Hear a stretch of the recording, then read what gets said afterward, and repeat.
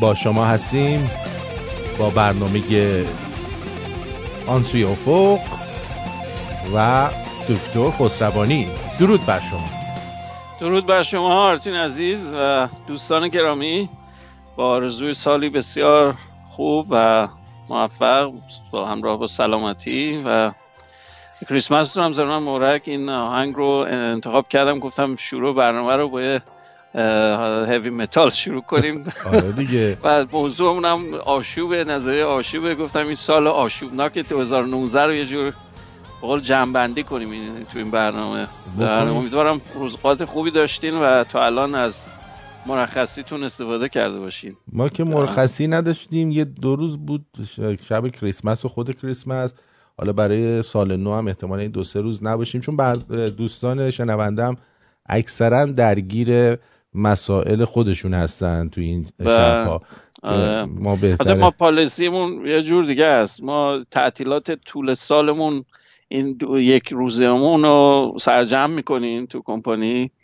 آخر سال 2 هفته تعطیلیم. من از هفته قبل تعطیل بودم تا هفته آینده تعطیلم. من خیلی هم خوب. اینه که آره اینجوری یه خستگی میگیریم. البته دوره خیلی بدی بود برای ما امسال به خاطر 737. اون کلا از رده خارج شده فعلا هواپیمایی؟ نه رده خارج نشده، تو پازه حالت. آره دیگه، تا مشکلش حل بشه توقف پیدا کرد. بالاخره اون بدهیایی که هست روش و اینا همه میمونه دیگه، معلق میشه تا موقعی که چیز بشه. نه تا الان داشتن میساختنش. مثلا این بود که الان که این قضیه چیز پیش اومد با FAA هوانوردی امریکا، چون زیر سوال بردن سیستم هوانوردی رو که شما چرا انقدر پشت پرده قدر راحتی با شرکت بوئینگ. این مسئله دار شد برای اونام، حتی برای خود دولت. درسته، چون ما کمپانی خیلی بزرگی هستیم، ما دوآپولی داریم با ایرباس، ما هیچ که دیگه اصلا رقیب ما نداریم. خیلی چیز میکنه. البته خب ایرباس خیلی دولتی تر از بوئینگه. بله ایرباس خیلی دولتی تر از بوئینگه. نه اونشو میدونم، از اونم چیز دیگه است. از نظر تولید شما یا ایرباس میخری یا بوئینگ، اصلا جور دیگه نداریم. مثل مایکروسافت شما کامپیوتر میتونی چیز دیگه باشه، لینوکس باشه مثلا یا اپل مثلا، ولی سیستم آپراتینگ سیستم مثلا ویندوز دیگه همه جا رو گرفته. اینجور کنترل مارکت در مقیاس بزرگ کلا خوب نیست برای صنعت. ولی چون ما سابقه 100 ساله داریم، مثلا یه چیز غیر قابل انکاریم. ما بالای 100 سال عمر کمپانیمونه. این اصلا بی‌نظیره واقعا برای شرکت هوایی تولید هواپیما میکنه. بعد این قضیه چیز، خلاصه نمیخوام زیاد وارد بحث هواپیما بشم، ولی یه داستانی یه زمانی راجع پرواز میخواستم صحبت کنم، ولی بحثش اینه که اینها وقتی سیستم انقدر پیچیده میشه، خود اون شبکه هوایی دولت امریکا انقدر متخصص نداره بخوان خیلی چیزا بررسی کنن. اینو دیفر میکنن به قول معروف به همون کمپانی مثل بوئینگ مثلا، که خودشون میدونن چیکار دارن میکنن. چون ما یه چیزمون مثلا امنیت پروازی اصلا حیاتیه برای ما. درست. شما هیچ وقت فکر نمیکنی مثلا ممکن سقوط کنی، ولی احتمال غیر صفره، اینا میدونیم. خب منتها این رپیوتیشن ما بر اساس این امنیت پروازیه. ما 100 سال سابقه داریم، میلیون ها مایل پرواز کردن مردم جهان با این صدماتی که تا حالا مثلا خورده، مثلا چند تا سقوط کرده تو این همه دوره طولانی، خیلی محدود. خب این باعث میشه یک سابقه پیدا کنی که شما مردم بهتون اعتماد کنن. منتها در این جریان این هواپیمای ویژه 737 خیلی مدرنه، سیستمای اتوماتیک داره، این کنترلرهای افقیش کنترل کامپیوتریه. بعد این برای کمک به خلبان بوده در طراحی پایش، چون این هواپیما خیلی ماکسیموم شده دیگه. از این دیگه بعد از این مدل دیگه نمیخوایم بسازیم. این واقعا دیگه ظرفیت ماکسیموم برای این فریم. منظورمه این فریم 737 نمیدونم زمان انقلاب ایران بوده، یعنی جدیدترین مدل هواپیما بوده تو دهه 70، آخر 70. ما الان ببین چه مدل اتومبیل، برو نگاه کن ببین چه اتومبیلی میتونه 40 سالش باشه هنوز قابل استفاده است. نداریم مثلا هم چیزی. ولی اون هواپیمای چیز بود، بوئینگ بود، اون خیلی حیف شد. کدوم هواپیما؟ اون هواپیمایی که خیلی با سرعت مثلا از چیز میرفت که جمعش کردن، کنکورد. نه اون بوئینگ نبود، اون مال اروپا بود. چی بوده هواپیمای؟ ما هواپیمای طراحی شده بوئینگ هم داشتیم در دهه آخر 90. سونیک ترانسپورت، اون خیلی خوب اونم بود. سوپرسونیک بود. منتها اونو هیچ وقت به مرحله تولید نرسید، تو طرح موند. روش پروژه کار کردن، دیدن به صرفه نیست به خاطر سوخت. قیمت سوخت خیلی کلیدیه. به یه جهت دیگه رفت سیستم هوانوردی عمومی، یعنی کامرشیال، به سمت رفت که شما تعداد مسافر زیاد منتقل کنی با قیمت پایین. این بهتره از نظر اقتصادی. بعد ایرباس به سمت اون 380 رفت که 2 طبقه است که اصلا یه قوله، یعنی بزرگترین هواپیماست الان. از بوئینگ هم بزرگتره. بوئینگ 747 اکستند شده ما، مدل دشفور ما بزرگترین هواپیمای بوئینگه. نه طولش اصلا دیدی چقدر؟ من تو آشیانه جا نمیشه اصلا. این بالاش جمع میشه از گوشه ها. وقتی فرود موزه ما کارخونه ما بیاین، ما چیز داریم، تور داریم برای مردم. وقتی میرین اون آشیانه چیز مخصوص تولید 47 رو میبینین بالاش تا خورده که توی چیز جا میشه. و این ساختمانای ما بزرگترین ساختمان جهانه. ضمن اینم بگمتون، وقتی بیان تو نمایشگاه چی میگن کارخونه ما، اولین چیزی که بهتون میگن اینه، میگن این فضای مسدود زیر سقف بزرگترین فضا در جهانه. چیزی از این بزرگتر نیست. جدیداً ایلان ماسک برای اینکه خودش یه جوری قاطی کنه و یه جوری تو میدیا جا بشه، باتری سازیشو تو یوتا رو یکم بزرگتر گرفت که این رکورد مال بوئینگو بزنه. اگر شنیده باشین باتری سازی داره. نمیدونم چرا این ایلان ماسک به نظرم یه آدم فونی میاد. نه فکر نمی کنم. از اون لحاظ من قبولش دارم. منتها یه سری ادعاهایی میکنه که بعضی وقتا پرت و پلاس. اونشو بحث ندارم. به نظرم میاد مثلا بیشتر از اون چیزی که هست خودشو نشون میده. اون که همشون بالاخره شما کاسب که بشی باید یه جوری، نمیگی ماست من ترشه. ولی تسلا میدونی تا الان چند نفر کشته سر اون سیستم اتو درایوش، چیزی رو دیتکت نکرده رفته توی تریلی. دقیقاً. میگن که اون اسپیس ایکس که فرستاده بود یکی از رقیباشو گذاشته بود توش فرستاد هوا. البته یه گند دیگه هم زدیم ضمناً. بهت بگم ما تو اون مثلا رقابت داریم با اسپیس ایکس. یعنی با ایلان ماسک ما تو اسپیس ایکس تداخل داریم. یک چیز برای ساب اوربیتالاست که به چیز برسیم، به اسپیس استیشن بریم، و پروژه بعدیش برای مارس میشنه، یعنی برای مریخ بخواین شما مسافر ببرین. هم ایلان ماسک برنامه داره هم بوئینگ. تو پروژه بوئینگ یکم چیزتره، یکم محافظه کارانه تره از روش مال ایلان ماسک. تو روش ما اول بحثمون اینه که بفرستیمشون تو سیسلونار که تو مداری قرار میگیرن که میفتن رو ماه اول. تو اون منطقه که بودن، بعد یه ماجولش که آماده میشه اونو میخوان بفرستن برای ماه، برای مریخ از ماه که جاذبهش کمه. یه حالت مرحله‌ایه در واقع. روش ماسک بر اساس اینه که به لو اوربیت که میبره اینا رو لانچ میکنه تو مدار بالایی، بعد از اونجا به هم ماجولا وصل میشه و اون موشکه به سمت مریخ میره مستقیما دیگه، به ماه کاری نداره. منتها این یه مقداری یه مقداری به قول معروف خیلی اگریسیوه، یعنی خیلی سریع میخواد به نتیجه برسونه بدون اینکه اون مسائل امنیتی ایمنیش و اینا رو خوب چک کنن. میدونی کار سختیه. شما به محض که از منطقه مغناطیسی زمین خارج بشید جلو خورشیدی، جلو کوره هسته‌ای هستی. خورشید ما از اینجا میبینیم قشنگه و حرارت میده و خوشت میاد. وقتی بیرون از زمین باشی، خورشید نیروگاه اتمیه، میدونی که؟ بله. نیروگاه اتمیه که محفظه و چیز نداره که بگی نگرش میداره همه چیزاشو، همین جز زبونهاش میزنه بیرون. بهش میگن کرونا. این مگنتیک استورمای خورشیدی در واقع واکنش‌های هسته‌ای ان که توی خورشید اتفاق افتاده، زبونه میزنه بیرون با سرعت تقریبا نزدیک به نور. چند صد میلیون کیلومتر در ساعت سرعتشه. تو فاصله 1 ساعت میرسه به زمین، به مدار زمین. 1 ساعت 2 ساعت این حدودا. از نور خیلی کندتره ها. نمیگم سرعت نور 8 دقیقه طول میکشه. ولی این ذرات خیلی سریع میرسن به مدار زمین. اگر که شانسمون بخوره ما از بدشانسیمون تو مسیری واقع بشیم تو اوربیتمون، وقتی دور خورشید میچرخیم، این شعله ها برسه به ما و ما رد نشیم ازش، جزغاله معمولا میشه. پهنا شده چند میلیون کیلومتره. وقتی به سایز مدار زمین میرسه چند میلیون کیلومتر پهن شدگی داره. مثل تصور کنی یه نور چراغ قوه رو بتون رو دیوار بری عقب، میبینی چقدر بزرگ میشه، بله. کم نور میشه. عین همون حالت. فکر کن یه شعله، این بلاست مال چیز کرونا خورشیدی شعله میکشه بیرون، البته بیشترش تو دام مغناطیسی خودش میفته، مثل حالت هلالی شکل میگیره، ولی بعضیاش زبونه میزنه بیرون، یعنی میاد بیرون، فرار میکنه اون ذرات.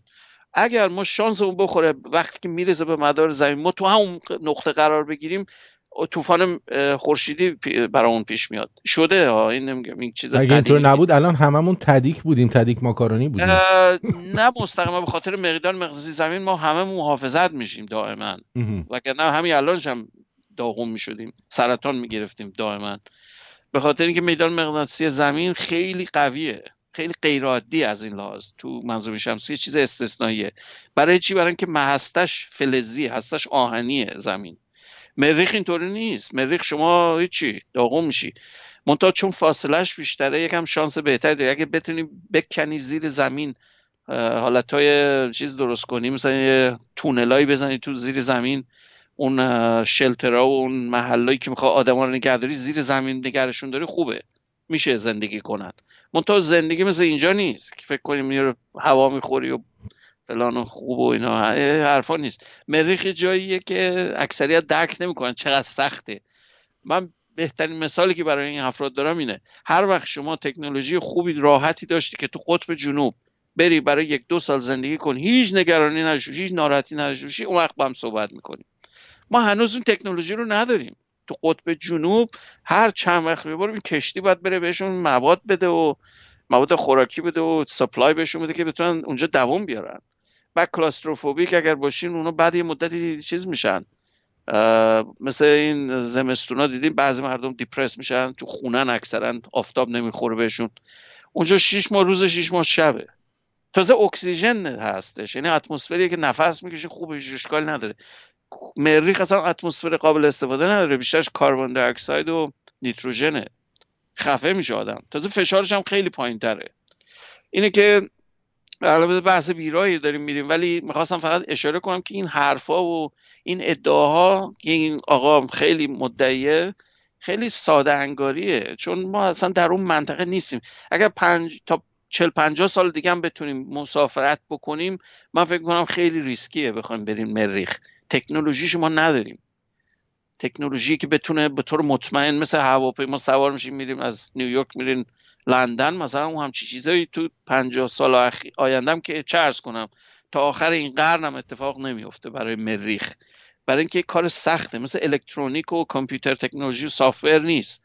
اونو هی شما میتونی هی پیشرفتش کنی، هی مدرن بشه سریع، ولی کارهای ایروسپیس خیلی سنگین، سخته و خیلی غیر قابل پیش بینی. به همین بحث آشوب یه مقداری مربوطه، حالا صحبت میکنیم.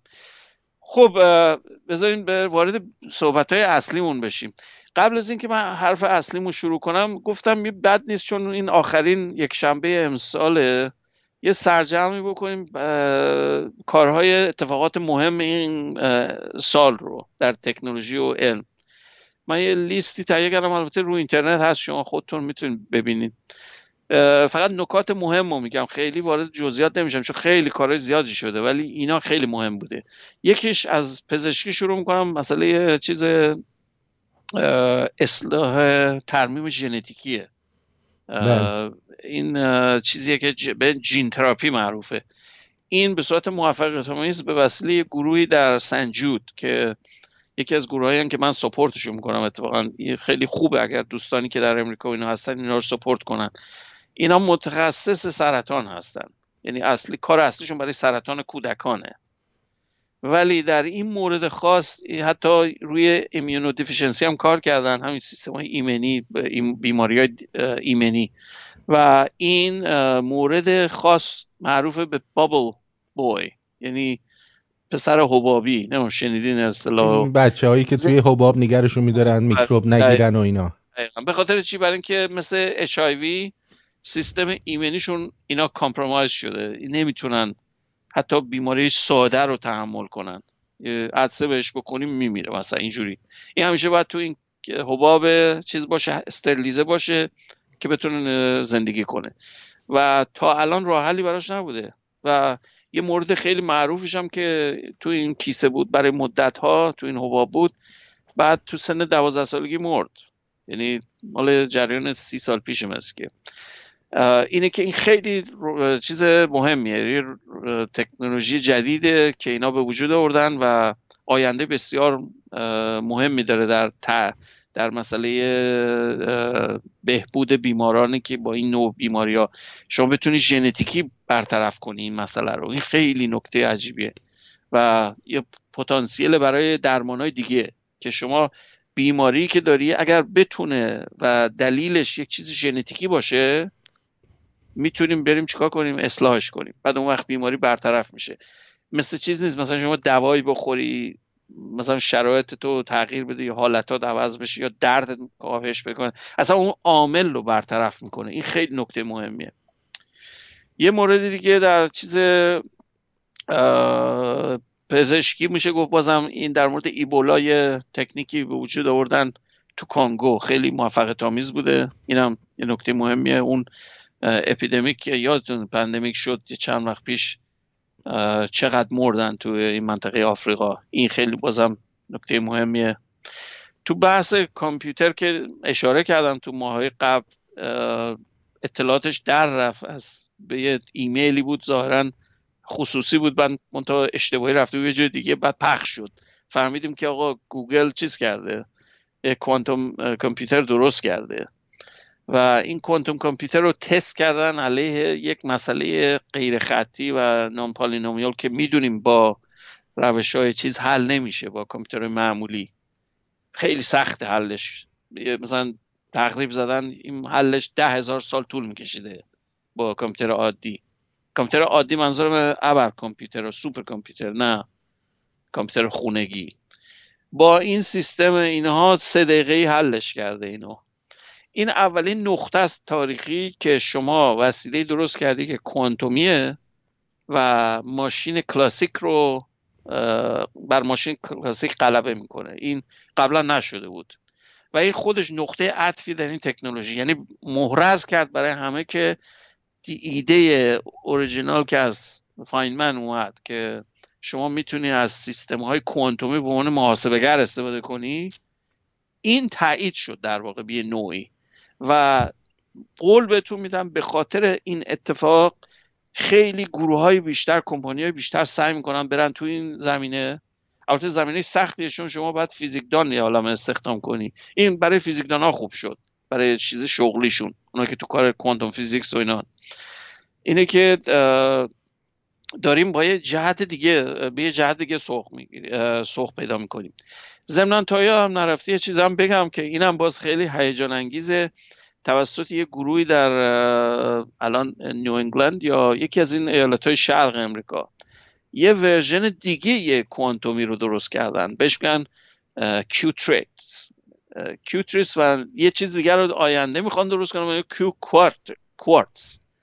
حالا توضیح میدم اینا چیه. اول که همونجور که قبلا ها اشاره کردم، کوانتوم ماشین یعنی سیستمی که سیستم دوگانه باینری مبنای 2 رو به جای که سویچ باشه یه کلید روشن خاموش، کلید کوانتومی اینطوری عمل نمیکنه، هم روشن هم خاموش، برای اینکه سوپرپوزیشن یا برهم نهی 2 تا استیت کوانتومیه. این بحث خیلی مفصلیه که یعنی چی، قبلا یا اشاره‌ای کردم، ولی متوجه باشین که این فرم آزمایشی که شما هر روز آزمایش میکنین نیست، این چیز فقط مفهوم کوانتومیه. بنابراین این نکته رو یادمون نره.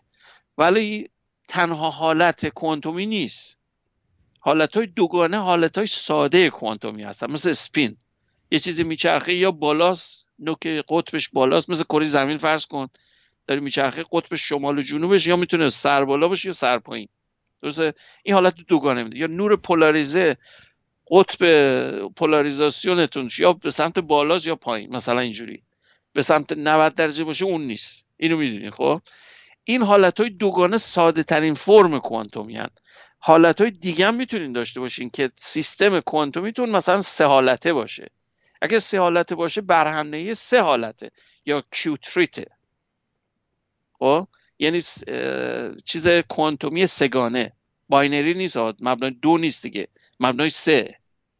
یا میتونه کوارتز باشه، کیو کوارتز، به جای بیت کوانتومی چیزی معمولی دوگانه بیت 4 حالته باشه.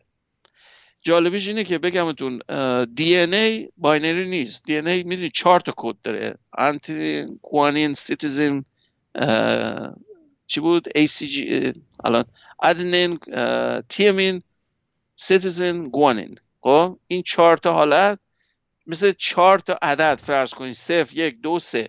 این چیه؟ مثل همین کیو کوارت میشه تقریبا. خب البته اون ترکیبش چیز سیکونسی دوتاییه، یعنی A با G میره، A با T میره، C با G. بعد اینا هی تو لیست دی ان ای هی جابجا میشن. این میشه مفهوم سیستم کد دی ان ای که میگم 4 حالته است، 2 حالته نیست مثل باینری کامپیوترتون، پیچیده تره. ولی مدل کوانتومیش هم هست. این جالبه. البته کسی نساخته، فعلا سگانه‌اش رو درست کردن امسال. بالای این چیزی که الان گوگل درست کرده، گوگل دوگانه است هنوز، یعنی همون کیوبیته، یعنی 0 و 1. تصورش بکنید همین الانش که تا اول قول معروف شروع کاریم، کامپیوتر دوگانه کوانتومی کامپیوتر سوپر کامپیوتر معمولی رو میبره با اختلاف 3 دقیقه به 10,000 سال. تصور کن یعنی چی؟ با 53 تا بیت منظورمه، نه 1000 تا بیت. هنوز ما 1000 تا بیت خیلی فاصله داریم از تکنولوژیکی. اگر 1000 تا بیت حتی باینری هم درست کنیم، قابلیت‌های محاسباتیمون اصلا به صورت نمایی رشد میکنه. یه مسائلی که در حال حاضر اصلا نمیتونیم حل کنیم و میتونیم حل کنیم با اون کامپیوتر. هنوز البته کسی درست نکرده 1000 بیتی رو، ولی میخوام بگم هنوز ما در ابتدای کاریم. کسانی هستن که دارن روی سیستم‌های مفصل‌تر دارن کار میکنن که شما از حالت دوگانه به سه‌گانه و 4گانه تبدیل کنی. اون تصور کن اون دیگه چجور کامپیوتری میشه که حتی بر مبنای 2 هم نیست، مبنای 3 یا 4. ببین چقدر حالت رو میتونید توسط اون کمپرس کنین. این اصلا بی‌نظیره. بعد دید چی میشه تو این زمینه. همونجور که اشاره کردم اول، خیلی پیشرفت، واقعا اصلا غیر قابل پیش بینیه و اصلا در پایان قرن 21 ما اصلا یه دنیا دیگه خواهیم داشت در این فاز. ولی در فاز تکنولوژیکی مثلا ایروسپیس و فضا و تشعشع و فیوژن و اینجور کارا خیلی هنوز اونقدر واضح نیست که بتونیم برسیم. و این خیلی عجیبه که چرا اینطوریه، که چرا بعضی تکنولوژی‌ها ساده است ولی بعضی چیزا رشدش خیلی سخته و برمیگرده تا حدی به بحث آشوب امروزمون. خب فکر کنم یه مقدمه خوبی بود. میخوای یه بریک بده چون 4 تا آهنگ فرستادم. بسیار هم نیکو، بریم بشنویم. بله بفرمایید.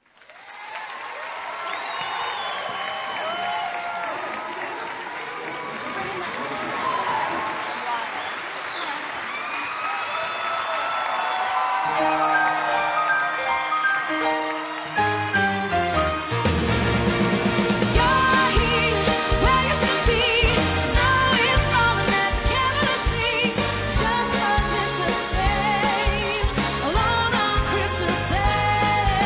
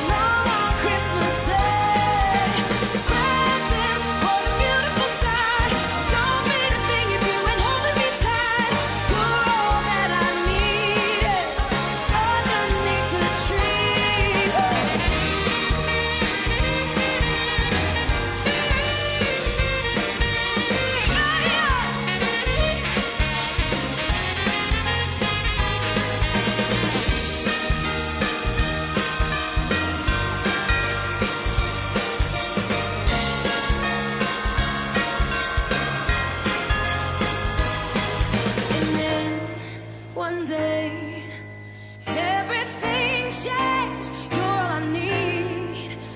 Underneath the tree.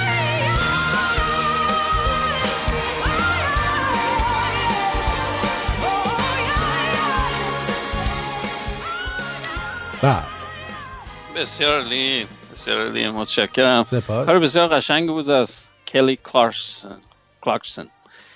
زیر درخت underneath the tree. بعد حالا به کارهای دیگه هم میرسیم.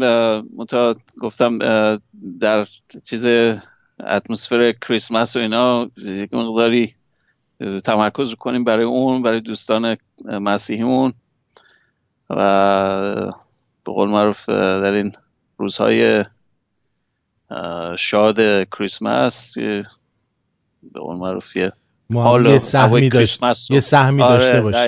دقیقاً. البته کریسمس میدونین که چیز پکانیستی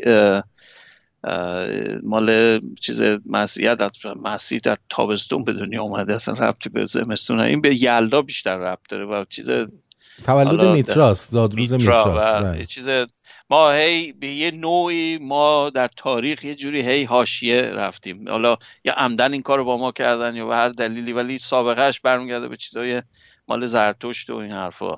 ربطی به چیز مال یعنی رابطه مستقیم با این قضیه تولد مسیح خلاصه نداره، این بعداً اضافه شده. اصلا سانتا کلاز میدونی چیز مال اروپای شمالیه، اصلا ربطی به بنده خدا مال چیز بوده، اسرائیل و فلسطین بوده، به برف و اینا چی کار داره؟ اصلا اون درخت‌ها مال منطقه امثال جای ما هست، نه منطقه مدیترانه. این درخت‌های چیز همیشه سبز اینا مال اون منطقه نیستن اصلا. اینه که این فرهنگ خیلی مخلوط شده، منتها دیگه ما نمیخوایم خیلی بریم تو عمقش، بخوایم دیگه ما تو همه جشن‌ها شرکت میکنیم دیگه. آره دیگه، بله دقیقاً. کاری نداریم دیگه کی به کیه، چی به چیه. دقیقاً. هر زمانی که یک جور صلح و دوستی رو تشویق کنه، به نظر من یک چیز مثبته. اصلا کاری به ریشش نداریم از کجا اومده، این مثبته به نظر من. برای اینکه ما الان اینقدر توی این پولاریزیشن چیز قطبی شدن جامعه هستیم و ای چرت و پرتای این ور اون میگه، اون چی میگه، این تو سر کله اون میزنه. این کارا دیگه میدونید برای یه انسان بدوی نباید باشیم. ژنمون هنوز بدویه متاسفانه، ولی حداقل در رفتار میتونیم یه مقداری اصلاح کنیم خودمون. حالا برای همین درسته که زمانها و موقعیت‌های خوب رو آدم استفاده کنه و ارزش بده. بگذاریم، میگم خیلی بحث نمیخوایم راجع به این بکنیم، ولی دوست دارم یکم تم کریسمس بدیم به این جلسه. خب کجا بودیم؟ این قضیه چیزو میگفتم که اتفاقاتی که در 2019 افتاد. یکی دیگه که خیلی جالب بود، به واسه یک گروه در انگلیس اتفاق افتاد، فکر کنم اگر اشتباه نکنم اینا اومدن چیکار کردن از دانشگاه گلاسکو، اومدن با یه روش جالبی عکس از حالت انتنگلمنت، همین برهم تنیدگی گرفتن که قشنگ میبینین نور فوتون چیز بالا و پایین و چپ راست، اینو عکسش هست. حالا این دقیقاً البته به نظر من یه مقداری یه مقداری باید تحلیل بشه، حالا برای جذاب بودن که حالا عکس گرفتن. این قضیه عکس گرفتن یه چیزی دقیق به تصویر که میگین هست. آره یه فیدبک دارم الان. بله درست میشه. آره ما هست یه سری پیکسلن، ما در چیز کوانتومی همچی چیزی نداریم. ذرات تک به صورت تک ذره یه نقطه است. این مجموعه‌ای که میبینید تو تصویر، حالا براتون پست میکنم رو تلگرام، الان پستش کنم. این تصویر مجموعه‌ایه، یعنی این نیست که یک اتفاق باعث بشه این تصویر به وجود بیاد. عین خیلی از یه لحاظ خیلی شبیه به اون عکس سیاه‌چال است که اگر یادتون باشه اونم چند ماه پیش اشاره کردم بهش، یک چند تا دوست شنونده‌های عزیزم یه چیزایی گفتن راجبش. این تصویر بازسازی شده است، تصویر مستقیم نیست. ما بلک هول اصلا اسمشه سیاه‌چال، یعنی نور ازش در نمیاد، فرار نمیتونه کنه. برای من عکس ازش نمیتونین بگیرین، عکس از حاشیه‌اش میتونین بگیرین. و اونم کار سختیه، اونم کار آسونی نیست، ولی تا الان کرده بودیم. این توی آندرومدا بوده، یعنی توی کهکشان بغلیمونه و این عکس رو با چندین هزار تا اطلاعات مختلف و کامپیوتر و این حرفا با هم قاطیش که میکنیم، این تصویری که میبینی یه حالت هلالی وسطش هم سیاهه، دیدین حتما تو اخبار و اینا. این تصویر تلسکوپی نیست. برای چی؟ برای اینکه اصلا شما یه عالمه فاکتورهای مختلف رو باید در هم کنید تا بتونین تصویر به صورت کامپوزیت به وجود بیارین. اینه که وقتی میگیم عکس گرفتیم منظور اینه، نه که فکر کنید مثلا واقعا این نقطه‌ای که الان براتون پست کردم این 4 تا چیز رو نگاه کنین، یکیش 45 درجه مثبت، 45 درجه منفی و دست چپی شمالی و جنوبی. این یه چیز انبوهه، یعنی تکرار شده، پیکسلا که رو سنسورتون مثلا سیماستون خورده این تصویر به وجود اومده اینجوری. خلاصه اینم یه اتفاق جالب بود. بالاخره همین که میتونین شما تجسمش کنین تفاوت بسیار فاحشیه بین دیدگاه مثلا آینشتین که بحثش بود مثلا این نظر عملی نیست، گفتیم چیز مهملیه، یه ایراد کوانتوم مکانیک همین بود دیگه از نظر اون، که شما میگید یه چیزی تو یه چیز دیگه واکنش میده از راه دور آنن. این اصلا با تفکر نسبیتی اصلا هماهنگی نداره در ظاهر از دید اون. بعدها ما متوجه شدیم که نه، این اولا که درسته، اتفاق میفته، بارها و بارها آزمایش شد دیگه، اصلا شک روش نداریم که اتفاق میفته. بحث اصلی اینه که شما اصلا محلی نیستین، تئوری محلی ندارین. این تئوری با لوکالیتی که در فلسفه نسبیت بود فرق میکنه. لوکال نیست چیزی. وقتی شما انتنگل میشی در برهم‌تنیدگی اصلا محلی نیستی، و هر چقدر دورش میبری این برهم‌تنیدگی ضعیف نمیشه. این فرق میکنه با اون چراغ قوه که بهتون گفتم، اون کلاسیکه، هرچی میری عقب‌تر نور روی محل بزرگتری پخش میشه، بنابراین شدتش کم میشه. این قانون مجذور فاصله است، معکوس مجذور فاصله.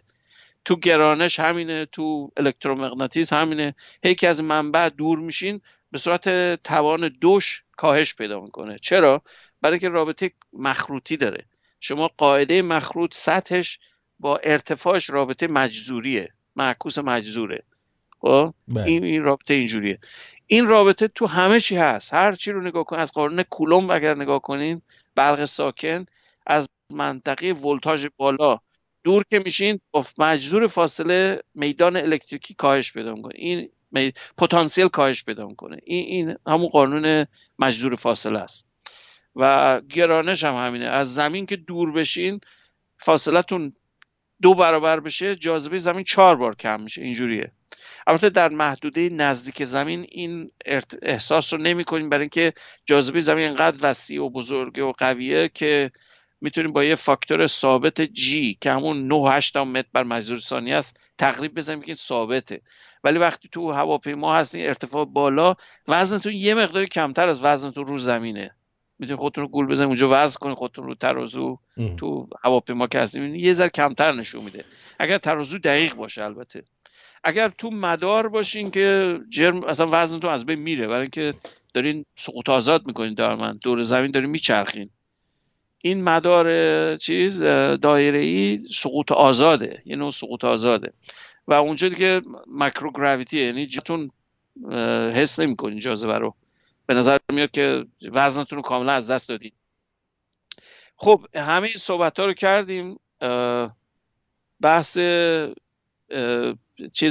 بحث 2019 یه چند مورد نجومی هم بود که فکر میکنم به همین کافی بسنده کنیم.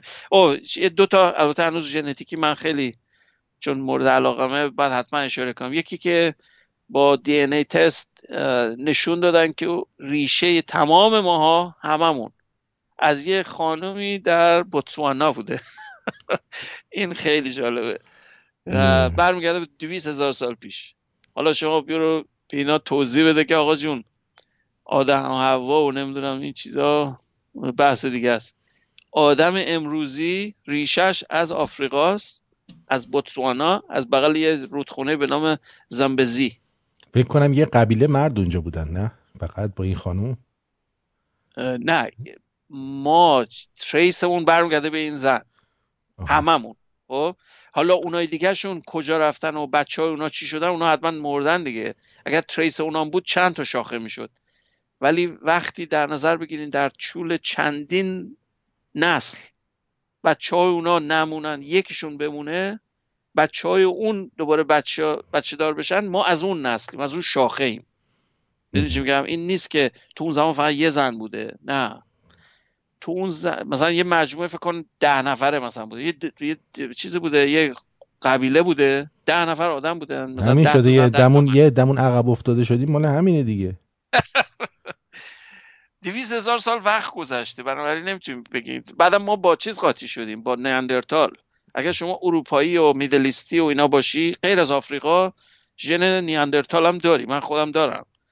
و اصلا یکی از دلایلی که شما میتونید بگید مال منطقه اروپا و خاورمیانه همین ژن نیاندرتاله، چون اونا یه نسل انسانی دیگه بودن تو اروپا، تو منطقه فرانسه و آلمان و اینا، تو قاره، اصلا اونجا یه قاره به این اسم میگن نیاندرتال، به اون قاره مربوط میشه. بگذاریم، حالا یه حرف تو حرفش میاد. خلاصش گفتم حتما اینو اشاره کنم که بالاخره معلوم شد اتیوپی، من همیشه فرض میکردم چون اتیوپی پایه اصلی انسانهای مهاجر آفریقایی بودن که اومدن به اروپا و خاورمیانه، ولی ژنتیکی الان ثابت کردن که یک شخص بوده، یک زن از منطقه بوتسوانا، و این خیلی جالبه، اینو نمیدونستیم قبلا. یه چیزی که اینو الان کشف چجوری کردن، فهمیدن؟ بله، اینو الان چطوری فهمیدن؟ با ژن، با چیز دی ان ای. من این تست مال دی ان ای خودمو گفتمتون که من برمیگرده چیزم، ژنم از طریق پدریم یه شاخه است، از مادریم یه شاخه است، تا 35,000 سال مادریمو میدونم چیه، تا 25,000 سال پدریم. خب اینو از کجا میدونن؟ وقتی بهت میگن بزاق دهنتون رو که تست میکنن، دی ان ای تون همه چیز، ما کتاب بازه، همه چی رو بهتون نشون میده. عجب. البته الان میلیتری گفتن که نکنن این کارو، مثلا پنتاگون چیز کرده که رکامند کرده به کارمنداش که آقا این کارو نکنین، چون ممکنه بعدن یکی سوء استفاده کنه از اطلاعات. من نمیدونم، من نظامی نیستم، برای من نگرانی ندارم. به عنوان آدم علمی کاملا برام طبیعیه که بخوام اینو بدونم. البته بگمتون، این خانم من بهم گفت میکنی بدون که وقت یه چیزی گفتن مثلا یه ایراد ژنتیکی هم داری، هم حواست باشه، ممکنه بگمت همونجا شما اون قیدو میزنی که ناراحت نشی یا مثلا دیپرس نشی. اگر مثلا یه چیز منفی در ژنت باشه بهت میگن، شما اولش امضا میکنی که میگی آقا اوکی برای من. منتها اطلاعات، دونستن اطلاعات همیشه بهتر از ندونستنه. بعضیا میگن ignorance is bliss، ولی برای یکی که بخواد عالم و دانشمند باشه این حرف خیلی موسکه. شما باید بدونی، این اصلا این کنجکاوی ذاتی رو نمیتونی کنار بذاری. و جالب بود چون من یه سری چیزا رو فهمیدم راجع به خودم که اصلا باور نکردنی بود، که مثلا شاخه پدری من کاملا متفاوت از شاخه مادری من. یعنی چی؟ یادم اصلا نمیتونه اینو حدس بزنه، هر دوشون مال یه شهر بودن، ولی شاخه پدریم برمیگرده به اروپای مرکزی، اصلا ربطی به چیز نداره. ما هر کی اون اگر برین تستو بدین متوجه میشین که چقدر در هم بر همه ژنتون، یعنی مال یک گروه خاص نیستین. مگه خیلی مورد خاص باشین تو مثلا مغولستان، مثلا یه جایی که پرت که با هیچ کی با رابطه چیز نداشته، اختلاط ژنتیکی نداشته، اونجوری میتونین خالص باشین. والا اون حرفای مثلا رایش سوم که آقا ما پیور ژرمنیم، مزخرف این حرفا، برای که اصلا وجود خارجی نداره. الان میخوام یه نکته دیگر رو بهتون همینو بگم. در منطقه شمالی تو فکر کنم نروژ، اگر اشتباه نکنم، یه تیکه پیدا کردن، دانمارک، لولند دنمارک، یه تیکه پیدا کردن، بعدم فهمیدن یه چیزی از برچ تری نمیدونم دیدین، پوست کاغذی، درخت من خودم دارم 3-4 تاشو، درختیه که پوست میندازه، بعد پوستش عین پوست کاغذیه.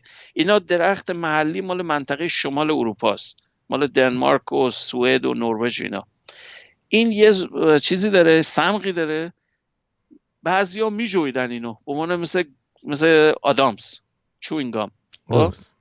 یه تیکهشو پیدا کردن. تصور کن یه آرکئولوژیست این همچین چیزی رو پیدا کنه تو این همه خاک و قول، مثلا چیز آشغال تو مثلا تو بیابون بری مثلا یه چیزی پیدا کنی بگی یه دونه آدامس بوده مال 5700 سال پیش. تصورش کن یعنی چقدر عجیبه، ولی پیدا کردن. حالا جالبتر از اون این نیست که این آدامس پیدا کردن، آدامس 6000 ساله پیدا کردن، آدامس توش بزاق دهن اون کسی که اینو میجویده بوده توش پرزرو شده بدون که هیچ گونه آسیب ببینه. این معجزه است به نظر من، نظر شانس همچی چیزی واقعا بی‌نظیره که همچی کاری بشه. خب الان شده تمرکز کشفیات آینده که شما برین دنبال آدامس جویده بگردین. الان بحثشون اینه. چرا؟ برای اینکه فهمیدن این خود اون صمغه مثل یه محافظ، مثل یه کپسول زمانی، این دی ان روی تو خودش نگه داشته، پریزرو کرده برای آینده بدون اینکه بخوان این کارو بکنن. یعنی هدف این نبوده، منتها تصادفا اینطوری شده. حالا نتیجه گیری چی بوده؟ وقتی ژنشو آنالایز کردن میدونید چه نتیجه گرفتن؟ متعلق به یک دختر بچه بوده، موسیاه، پوست سیاه و چشم آبی. حالا برو به اروپایی‌ها بگو شما بلوند نیستی، شما سیاه و سفید ما نداریم، حالا بهشون حالی کن. خیلی ها تصورشون اینه که مثلا یک نژاد برترن، حالیشون نیست که بابا آفریقایی‌ها اومدن اروپا، بعد پوستتون تغییر رنگ میکنه برای اینکه آفتاب نمیخورین، به این دلیل شما پیگمنت‌های رنگی ندارین، پیگمنتاتون کمتر از یه سیاه‌پوسته. برای این چی؟ برای که سیاه‌پوست باید محافظت کنه پوستشو، پیگمنت‌های رنگی توش پوستش زیاده، نه به خاطر اینکه ما سفیدیم اونا سیاهن. ما هممون سیاهیم، منتها بعضیا خاکستری ان، بعضیا یکم کمتر خاکستری ان، یه سری خیلی پررنگن. این مفهوم ژن یا مفهوم نژاد یک مفهوم مهمله، یک چیز اختراع آدم‌های به قول اریستوکرات و افراد خیلی خودخواه و دماغ سربالا سناب. خب این یک مفهوم ژنتیکی اصلا نداره. بالاخره سگ و گربه هم نژاد دارن دیگه، نمیشه که نه واقعا سگ و گربه که اصلا خیلی بدتر از آدمن، برای اینکه 10,000 سال بیشتر عمر ندارن. سگ میدونی که از نژاد گرگه، گرگا در نزدیکی آدمای قارنشین بودن، با هم یک نوع سیمبیوتیک بودن، هی با هم کنار اومدن یه جوری. بعد در طول زمان یه سری از اون افراد قارنشین بعضی از این ملایم تراشو گرفتن سوا کردن، با اونا هی زال و ولد کردن، هی نسل آرومتر به وجود اومده. سگ اینو دومستیکیت یا رام شده گرگه، ژنش مشخصه، یعنی تست بکنید میبینید. منتها سگای امروزی همشون یه نژادن. اصلا این حیرت آوره. برای چی؟ برای که 10,000 سال بیشتر عمر ندارن. ما 200,000 سالیم، یعنی به عنوان یک موجودیت ژن انسان مدرن حدود 200,000 ساله. انسان قدیمی تر ما داریم، نمیگم انسان 200,000 سال است، انسان نزدیک 4-5 میلیون سال عمرشه، انسانی که دو پا بوده فقط. این چینیا و اینا از کجای آفریقا اومدن؟ چینیا که خیلی بعد از ما بودن، ما میدلیستیا قدیمی تر از چینیاییم. برای که شما مهاجرتشون نگاه کنی آفریقا، اول شما باید فکر کنم یه جای گرد و خاکی بودن که هی چشاشون اینجوری گردن مونده. نه ببین، از من موقعیت جغرافیاییشو نگاه کنی، شما اول باید از خاورمیانه رد بشی.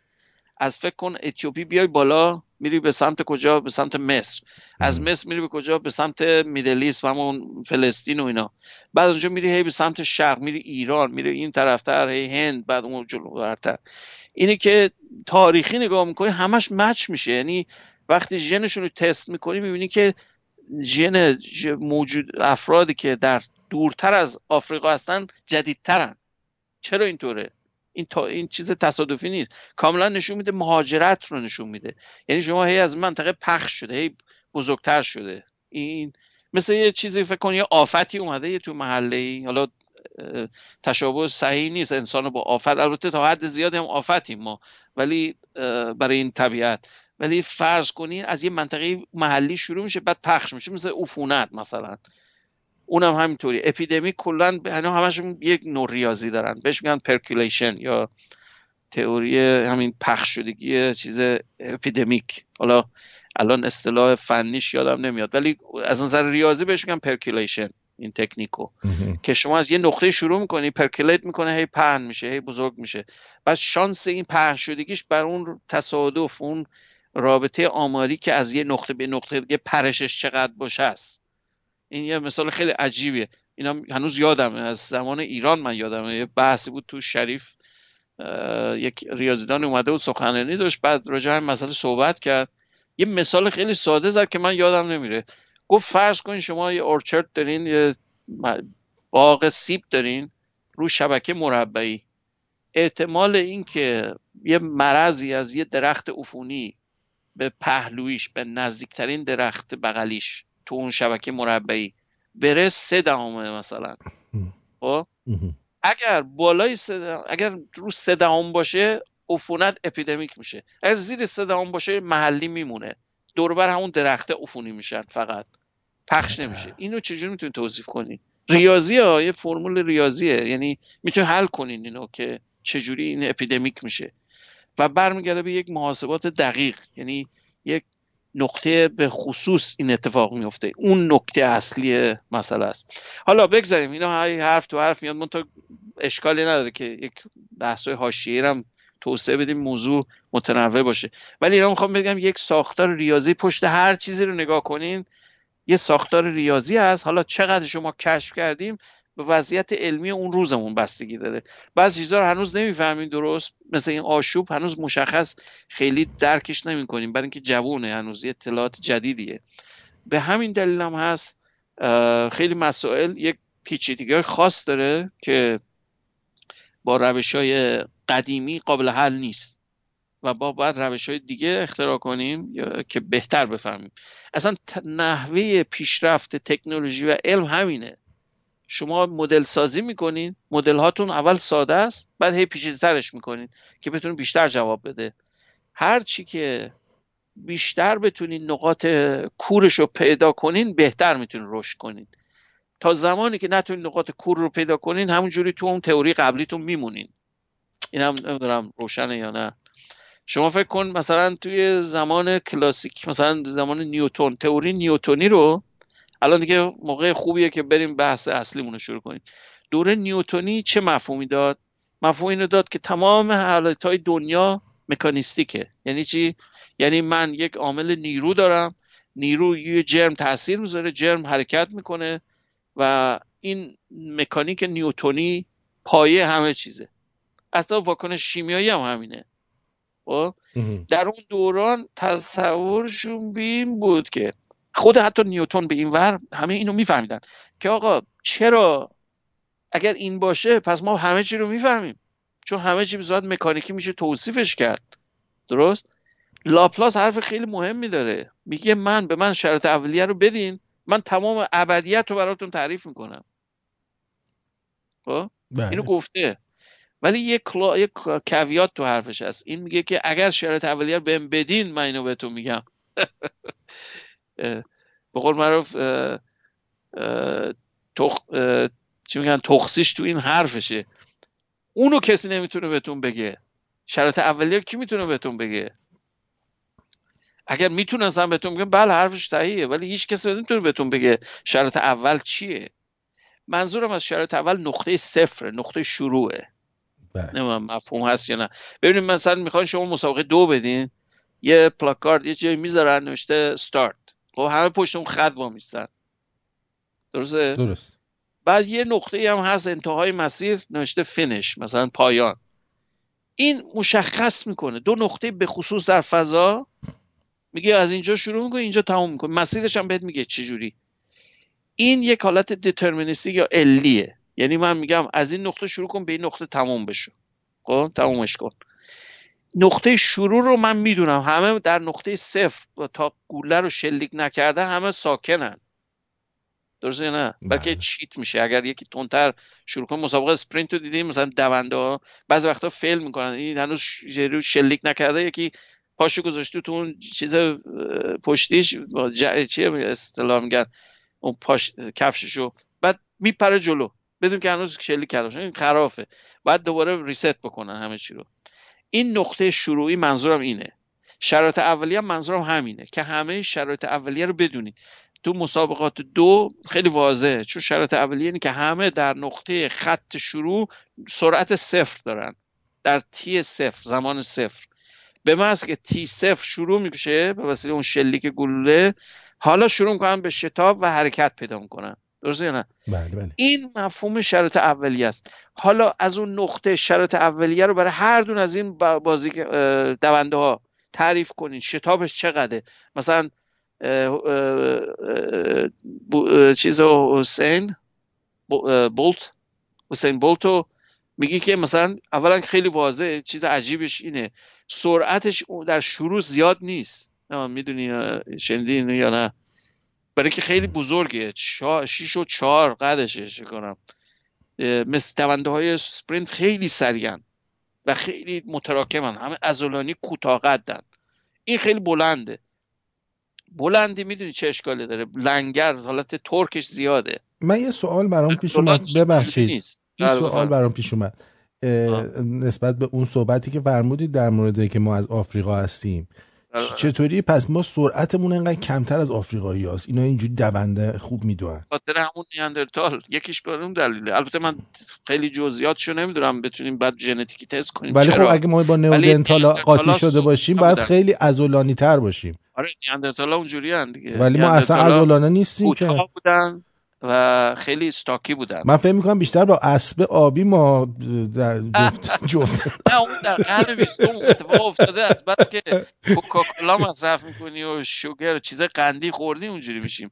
همش غذاهای پروسس فود و اینا. از من همیشه من اینو فهمیدم که بدشانسی دارم، من از توی ژن همیشه بدترین چیزا گیر ما اومده. اونو نمیدونم، بعد تست کن ببین، خیال خودت راحت کن. آره. اگر نگران نیستی که جواب بدجور بگیری، برو تست کن، خیال خودت راحت کن. مطمئنم یه چیزی بدجور اگر بدونی شاید بعضی روش‌های زندگی تو عوض می‌کنه. مثلا بدونی که چیز داری برای A1C که احتمال این داره مثلا دیابتی نوع 2 بشی، خب سعی می‌کنی مصرف قندتو کنترل کنی. مثلا قند نمیخورم.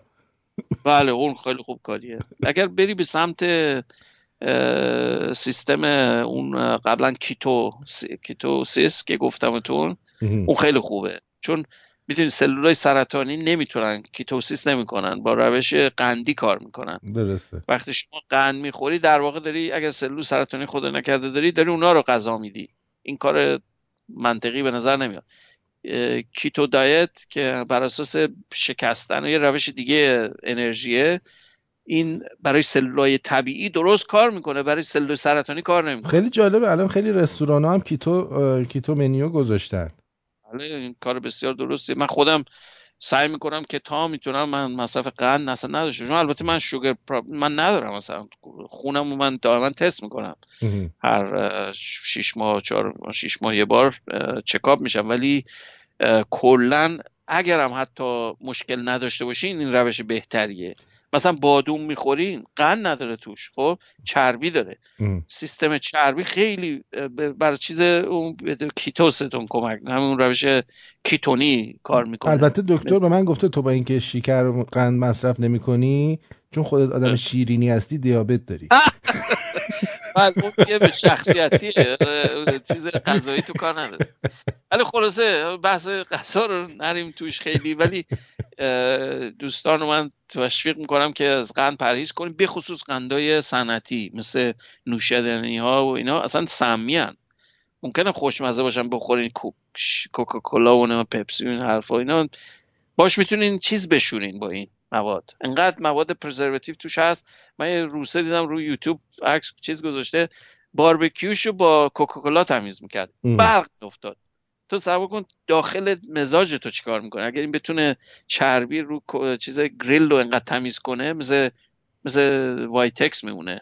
خب درست. تصور کن ببین داخل مزاج تو چیکار میکنه. ولی اصلا قابل قبول نیست و من به هر کی میتونم میگم اینو که از این مواد دوری کنن. و حتی چیزهایی که توی سوپرمارکت تو شلف مثلا عمر شلف لایف بالا دارن، می‌بینی شکلات و نمیدونم بیسکویت تو چیز زده مثلا یه سال هیچیش نمیشه. تصور کن یه ماده ارگانیک قابل خوردن میذاری بیرون هیچیش نمیشه. این چجوری میشه هم چیزی؟ از بس که مواد شیمیایی بهش زدن که بتونه شلف لایفش رو بالا ببره، بتونن بفروشن. خب اینو دیگه فرض نمیکنن که خب من اینو سالها اینو مصرف کنم این سرطان فلان و سرطان چی و چی رو بهم میده. اونو دیگه اون مهم نیست دیگه. فوری نمیکشتون ولی بعداً میکشتون. خب آدم مریض که نیست که آدم قول معروف ایرانی میگم سری که درد نمیکنه چه دستمال میبندی. این بله بگذاریم. خلاصش از این بحث ژنتیکی بگذاریم. این دوتا خیلی مهم بود که عنوان کنم، چون مسئله ریس یا نژاد پرستی منکرش میشه به وسیله آزمایش میتونیم ثابت کنیم همچین چیزی نیست. و حتی اروپایی‌های قدیمی مال 5-6 هزار سال پیش پوست سیاه و موی سیاه داشتن، چشماشون آبی بوده. البته اون رنگ آبی چشم به خاطر اون نیاندرتالاست. اینم بگم نیاندرتالا همشون چشمای رنگی داشتن و خیلی عجیبه، با اون قیافه های زمختشون چشمای خیلی قشنگی داشتن. حالا بالاخره قضیه چیز من دیگه. یه پسرمو دارم، هم چشش رنگیه، هم واقعا مثل انسانای نئودنتال میمونه. یعنی فکر کنم اون کاملا نئودنتاله به جان خودم. تغییر نکرده؟ نه یعنی واقعا اگه یه ذره پشمالوتر بود میشدش، برد تو موزه گذاشتش. واقعا میگم بهش میگن لیوینگ فاسل. دقیقاً هستش. و خیلی جالبه مثلا رو ناخون پاش یه ناخون دیگه در اومده، قشنگ نئودنتاله. حالا راجع ناخون نمیدونم، ولی بالاخره بحث میگم جالبیه. دوستان فقط من میخوام انگیزه بشه برای دوستان برن روی مسائل مطالعه کنن، چون ما در دنیایی هستیم که اینا در دسترسه. الان شما 30-40 سال پیش اینا رو ازم میپرسیدیم ما نمیدونستیم چی، هیچ همه گنگ بود برای اون. هر کسی هر نظری میتونست داشته باشه. الان اینا رو آزمایش کردیم، این خیلی فرق داره. وقتی آزمایش کردیم و همچی چیز عجیبی که یه آدامس پیدا کردیم مال 6000 سال پیش، دی ان ای رو محافظت کرده داخلش و ما دقیقاً مثل که کتاب رو باز کنیم شروع کنیم بخونیم. اینش جالبه. خب همه بحث‌های علمی امسال دیگه سر همش آوردیم. این چیز بحث دیگه بیشتر نمیخوام بکنم راجع به 2019. راجع به مسائل فضایی برین بخونین. خیلی اتفاقات فضایی زیاد افتاد از کشورهای مختلف، نه فقط امریکا. چین عکس برداری کرد، ژاپن یه چیزی به این شهاب سنگا فرستاد. خیلی اتفاقات زیاد افتاده تو این زمینه‌های سفینه‌های بدون سرنشین که بحث جالبیه. اونم میتونیم بریم مطالعه کنیم. دوستمون میپرسه ما تو ایران چجوری باید این آزمایشو کنیم؟ فکر نمی‌کنم تو ایران داشته باشن الان این آزمایشو هنوز. نه متاسفانه، به خاطر اینکه شما باید رابطه با امریکا اول داشته باشین که بتونن بهتون پست کنن. این بستش براتون پست میشه. حالا شاید بریم مثلا ترکیه، یه جای همین همسایه‌های ایران که رابطه با بقیه دنیا دارن، احتمالاً میتونن به اونجاها براتون پست کنن. یه پکیج، یه بسته میاد براتون، توش یه لوله آزمایشی با یک محلول به خصوص که حفاظت میکنه، یه بافره در واقع. بعد توش تف میکنین، درشو میبندین، سیل میشه، چسب میزنین روش. خیلی همچین دنگ و فنگ داره، اینجوری سادگی نیست. اینو مطمئن میشن بعد که چیزی آلودش نکنه، دی ان ای خودتون بوده. بعد اینو که میبندینش پستش میکنین. پست چیز داره، قبلا پرداخت شده با پولی که دادین، پست میشه به اون محل. $240 فکر کنم. بله الان کم شده، الان خیلی ارزون شده. این با انسستری فرق میکنه. شما 23 میدادین دیگه. 23 منو میان 23 چون اون معروف ترین و جامع ترین تست ژنتیکی الان برای عوام، برای همه عموم جامعه. درست. برای تستای خاص شما باید برین پولا آنچنانی بدین از این انستیتوهای هلت که الیت رو سرویس میدن. اونا من جوکی هم بگم در این مورد، یکی از همکارای سابقم البته بازنشسته شد، خیلی ایرانی هم هست، خیلی عشق این چیزاست که خودشو با الیت یه جوری رابطه بده. ما ایرانی‌ها نگم هممون، اکثریتمون هنوز خیلی میگم شاهیم یه جوری در داخل فکر ذهنمون. هستیم مثل ماشینامون همه لاکچری سوار میشیم، خونه ها رو مثل قصر درست میکنیم. از این هدواتفرای چیزی دیدی که البته اگر پولشو داشته باشین، من میگم نه که حالا بی پولاشون هم البته یه جور دیگه میکنن. داخل خونهشون مبلمان مثلا لویی 14 نمیدونم فلان باید باشه. آره گچبوری فلان و بیزار. خیلی به ظاهر توجه داریم. خب درسته. ایشون هم به جنبه سلامتیش در یه حدی از ولت رسیده بود که احساس کرده بود که به جنبه چیز اون وارد اون کلوب الیت بشه، باید از نظر سلامتی هم در همون کلاس باشه. خب رفته بود جلسه برای مثل چیز اینترویوه، باتون صحبت میکنن که آقا ما خونتون رو چیکار میکنیم، تست دی ان ای تون رو چک میکنیم، همه چی تو سر تا پا تو چک میکنن، از روابط تغذیه، روابط جنسی، نمیدونم خوابت، هر چیز پارامتر زیستی تو اینا میبرن توی لیست. بعد متخصصاشون میان یه حالت اپتیموم برای شما تعریف میکنن بر اساس اون تست دی ان ای که میگن این شخص باید مواد غذاییش اینجوری بشه، نوع چیزش، خوابش باید اینجوری باشه، رابطه جنسیش این باشه، دیتیل. یه چیزی که اصلا میتونم بگم اصلا نمیتونین تصور کنید چقدر جزئیات رو براتون میتونن تعریف کنن. بعد این آخرش بقول کی بود یه اصطلاحی داره، خب آخرش چند ها گفته، خب حالا این چی، این که میگین چقدر خرجش بهش گفته بود ببین اگر اینو باید سوال کنی اصلا you can't afford it. گفته اونایی که میان اینجا اصلا این سوال رو نمی کنن. اگر این برات سواله اصلا شما نمیتونی اینو بدی پول این سرویس ما رو. یه چیزی در منطقه چند صد هزار دلار در ساله، برای همه نیست خلاصه. ولی همچین تکنولوژی هست، میخوام اینو بهتون بگم، ممکنه برای از ما بهترون باشه ولی هست. این نیست که فکر کنین خیال پردازی، هست همچین چیزی که سیستم غذایی همه چیتون رو چک میکنن، با ژنتون هماهنگ میکنن که عمر خوب و طولانی داشته باشین. بله خب بگذاریم این مسئله دیگه خب تموم شد دیگه، درسته؟ خب بریم وارد بحث. میخواین یه موزیک بشنویم بعد بریم بحث؟ باشه بسیار خوب، این کارو بفرمایید. برو بریم. When the truth is found to be lies, and all the joy within you dies. Don't you want somebody to love? Don't you need somebody to love?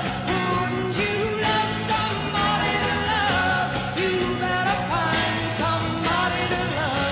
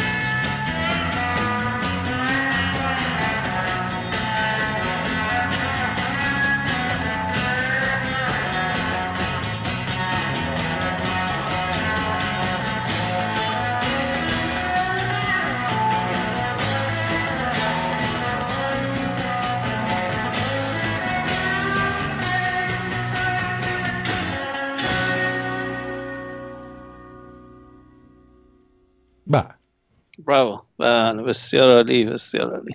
این خانم گریس سلیک، عکسش هم به پورتری کوچیکم من همجوری با ماژیک روی وایت بوردم کشیده بودم، گفتم با دوستان شیر کنم، امیدوارم خوششون بیاد. یکم من خوشگل ترش کردم البته. البته خودش خیلی ظریفه و زیباست، ولی مهمش اینه که این یکی از افراد اون فری اسپریتاییه که در وودستاک و اینا بوده. این آهنگ که شنیدیم مال جفرسون ایرپلین چشم خانومتون روشن. این خانوم کیه میکشید میذارین روی چیز به اسم این خانوم؟ دیگه ما جنرالیستم. آره فقط مثلا فیزیک نیست. و خلاصه من نه از قدیم پورتری خانم خوشگل من خیلی علاقه داشتم، پورتری میکشتم. البته مردم میکشم، نه که مرد چه فایده داره، همون خانم چیز خوبه هست، ولی خب زیبایی خاص حالا بسته سلیقه است. حالا من راجع همه نمیتونم صحبت. این خانم در هر صورت این مال 1967 بود آهنگش، یعنی 50 سالشه این آهنگ تقریبا. و ایشون یک واقعا فری اسپریتیه که من از هر زاویه بهش نگاه میکنم. وقتی جوان بوده البته خیلی وایلد بوده، خیلی کارهای عجیب غریب زیاد کرده، هر مصرف همه چی رو مصرف کرده خلاصه و نذاشته به خودش بد بگذره کلا. آره ولی همین الانش هم نگاش بکنین الان 80 سالشه این خانم. تازه این همه چیزم مصرف کرده، 80 سال عمر کرده. نه خب به قول خودش من اینترویوشو گوش میدادم میگفت من اونقدر زرنگ نبودم که خودمو بکشم. این گفت به این جور خیلی فروتنانه میگفت یعنی اونایی که دور بریاش خیلی مردن برای اینکه خیال کردن مثلا ها نه بیشتر این کارو بکنیم، مثلا دراگ رو مصرف کنی، LSD فلان بیسار یا الکل. اینا خیلی هاشون الکلیکن. من میگفت من نمیتونستم، به حالی که یا ظرفیت بدنیش کم بوده یا هرچی، تو اون محیط خیلی خودشو آلوده نکرده. بعد تو دهه 80 که مثلا حدود 30-40 سالش شده بوده دیگه کاملا مواظب بوده. خب این نیست که یعنی یه عمری الکل مصرف کرده والا اینه، نه، یه دوره جوانیش یه کارایی کرده چون تو جو بوده و فلان اینا. ولی خلاصه برین داستانشو بخونین، یه کاراکتر بسیار ویژه است. من عمدن اینو انتخاب کردم، این نبود که همجوری تصادفی. یه واقعا این شخصیت جالبیه، ازش آدم چیز میتونه یاد بگیره و از نظر زیبایی هم که فوق العاده است. من خیلی سخت گیرم از نظر چیز اون زاویه هایی که نقاشی میکنم. دکتر داری کم کم رو دست من بلند میشی. آره من بگم بعضی وقتا دستکاری میکنم، یعنی اون چیز جمجمش که مثلا یه سری انحرافا مثلا یه جایی شد تصحیح میکنم. یکی از شنوندگانمون شیطون آقای مارکوس میگن که پورتری لخت آرتینو بکشید ما خریداریم.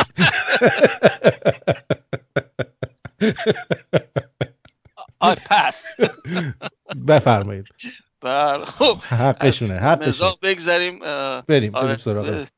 بریم سراغ اصل مسئله. این اول که اینو گفتم اشاره کردم، این مفهوم آشوب یا کیاس یا به یونانی خاوس، این با که هم می نویسن با CH، انگلیسیش که کردن شده CHAOS یا کیاس. این چیزش برمیگرده به چیز یونانی، اون از اون اسطوره‌های یونانی که دوره قبل از آفرینش چی بوده، اون دوره همچین بینابین، اینو به اون ربط میدن، اصطلاح خاوس به اون ربط داره.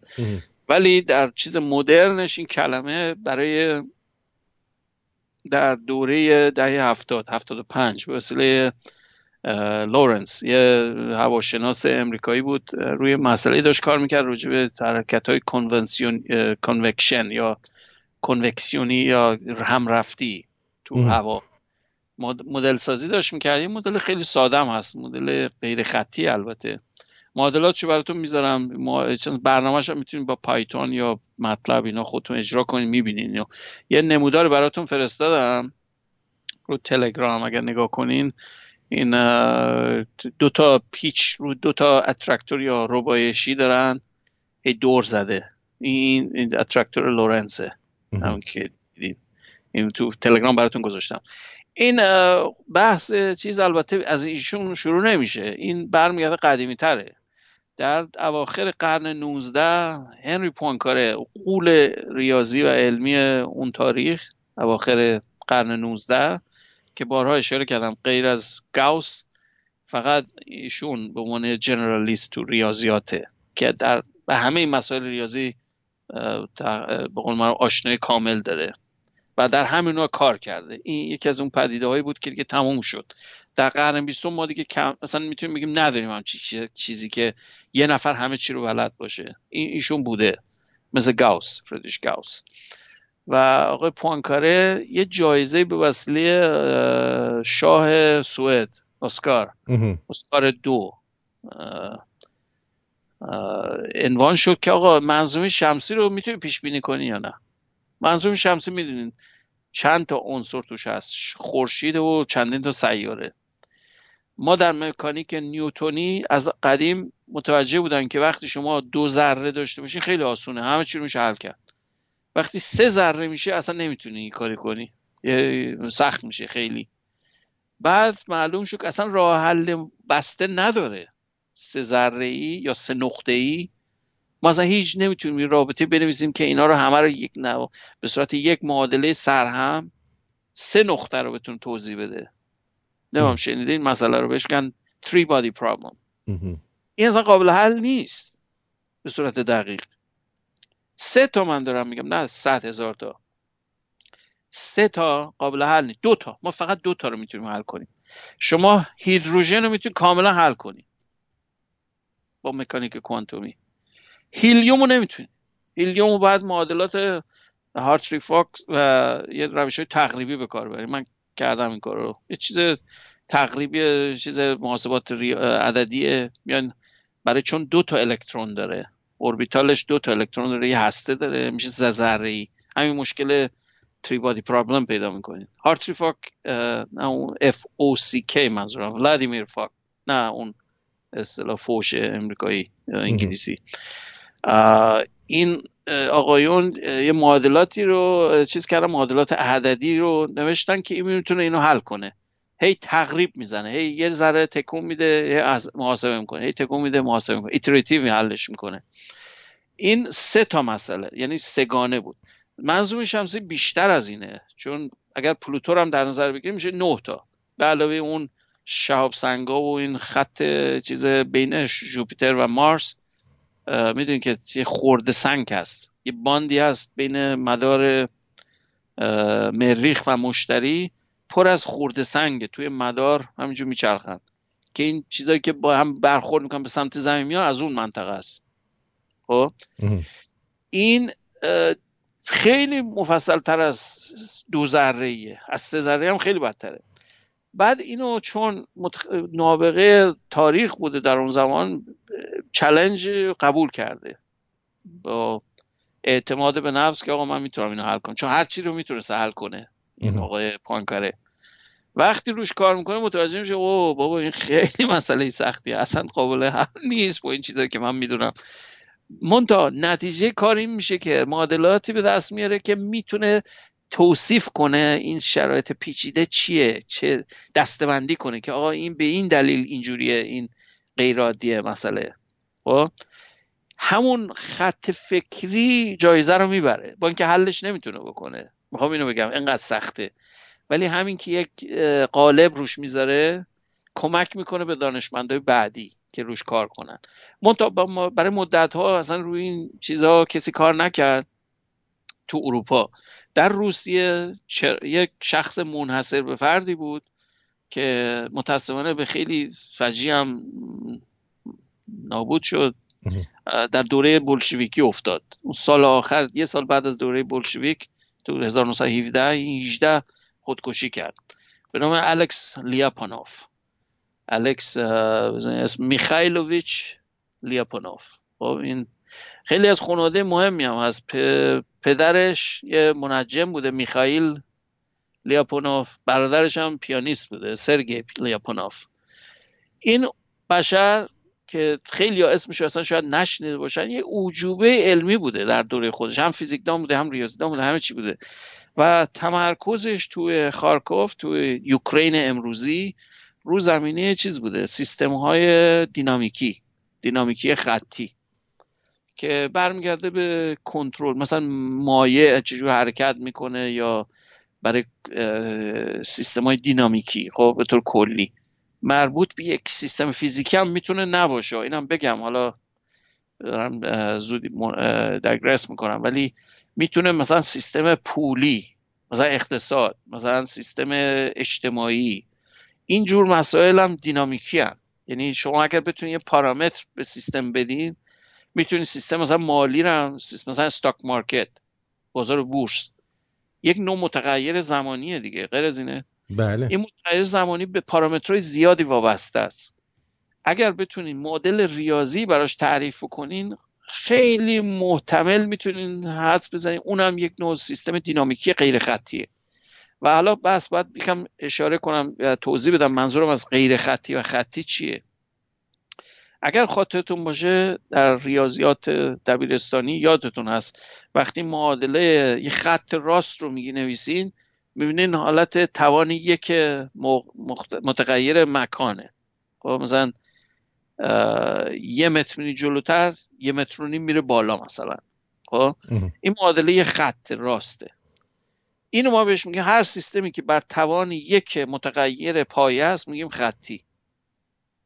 درست؟ اگر توان 2 بود میگفتیم کوادراتیک یا مضاعفه یا پارابولیکه یا سهمیه. این مفهوم خطی بودن از اینجا میاد. حالا سیستم‌های خطی خیلی قابل درکن چون سیستم‌های ساده‌ای هستن. و جالبیش در سیستم خطی اینه که چیه؟ میتونین تقریب بزنین سیستم‌های غیر خطی رو به تقریب خطی. این یه چیز خیلی جالبه، از بحث ریاضی میاد، از چیز تیلر یا بست تیلوری اگر آشنا باشین. میان چیکار میکنن؟ میان تصور کن یه منحنی کج و کوله رو، خب این تو ذهنتون تجسم کنین، چیز مسیر خیلی کج و ماوجو بیاین قطعش کنین تو تیکای ریز، مثل وترای ریزش، فاصله کوتاه. تو فاصله کوتاه میتونین خیلی با تقریب خوب بگین زیاد منحرف نیست، صافه. مثل جاده، دارین تو جاده رانندگی میکنین، به فاصله مثلا بگین 10 سانتی متر جاده منحرف که نمیشه که بشه، اصلا شما نمیتونین رانندگی کنین. مسیر انحرافی شعاع انحرافش مثلا یه چیزی بوده 50 متر مثلا. بهترین اتومبیلام بخرین نمیتونه مثلا تو شعاع مثلا 3 متر دور بزنه، درسته؟ برای اینکه چرخاش اینقدر منحرف نمیشه اصلا. مینیمم دایره‌ای که میزنه یه حد به خصوصیه.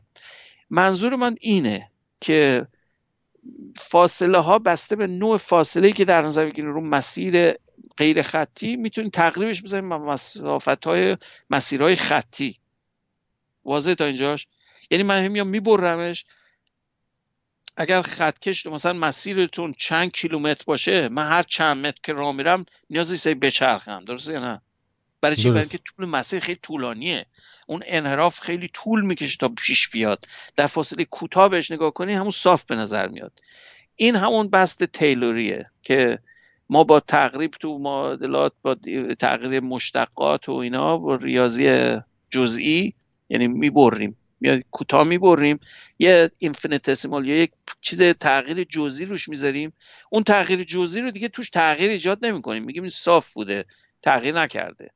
این مفهوم مشتق پذیری هم همینه. خب این چیزا بعضی ریاضی نمیخوام واردش بشم، ولی یک کمشو باید به صورت تصویری بهتون بدم که متوجه بشیم. میگم خطی یعنی چی، بعد تقریب خطی یعنی چی، از یه چیز غیر خطی.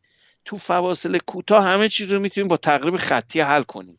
خب منتها مجبورین هی این حالتهای خطی رو عوض کنین که با منحنی اصلیتون جفت بشه. برای اینکه این خطی که مثلا تو فاصله 1 تا 2 دارین معادل 2 تا 3 نیست، یکم منحرف باید بکنین که بتونین مچ بشه با منحنیتون. این مفهوم رو ما بهش میگیم خطی سازی، لینیاریزیشن. خب حالا بحث اصلی اینه که شما معادلات خطی که داشته باشین آیا قابل پیش بینی ان یا نه. خب این به نظر میاد که هیچ مشکل نداره، ولی جالبیش اینه که به محضی که شما سیستم غیر خطی دارین یه چیز عجیبی پیدا میکنه.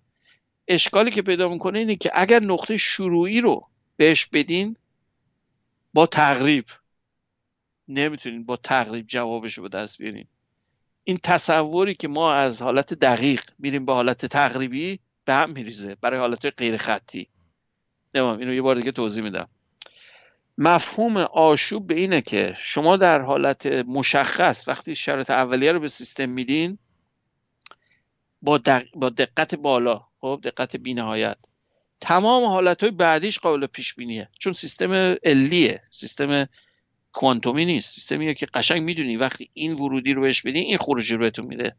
خب من میگم اگر که قطعی بود ما قطعی بهتون جواب میدیم، ولی اگر تقریبی من بگی تقریبی نمیتونم جواب بدم. این حالت رو ما بهش میگیم چی؟ سیستم آشوبی. سیستم کیاتیک. اگر اینجور نبود و من تقریبی بهتون ورودی رو میدادم، تقریبی من خروجی رو میدادین. این سیستم بازم خطیه یا چیز قابل پیش بینیه، آشوبی نیست.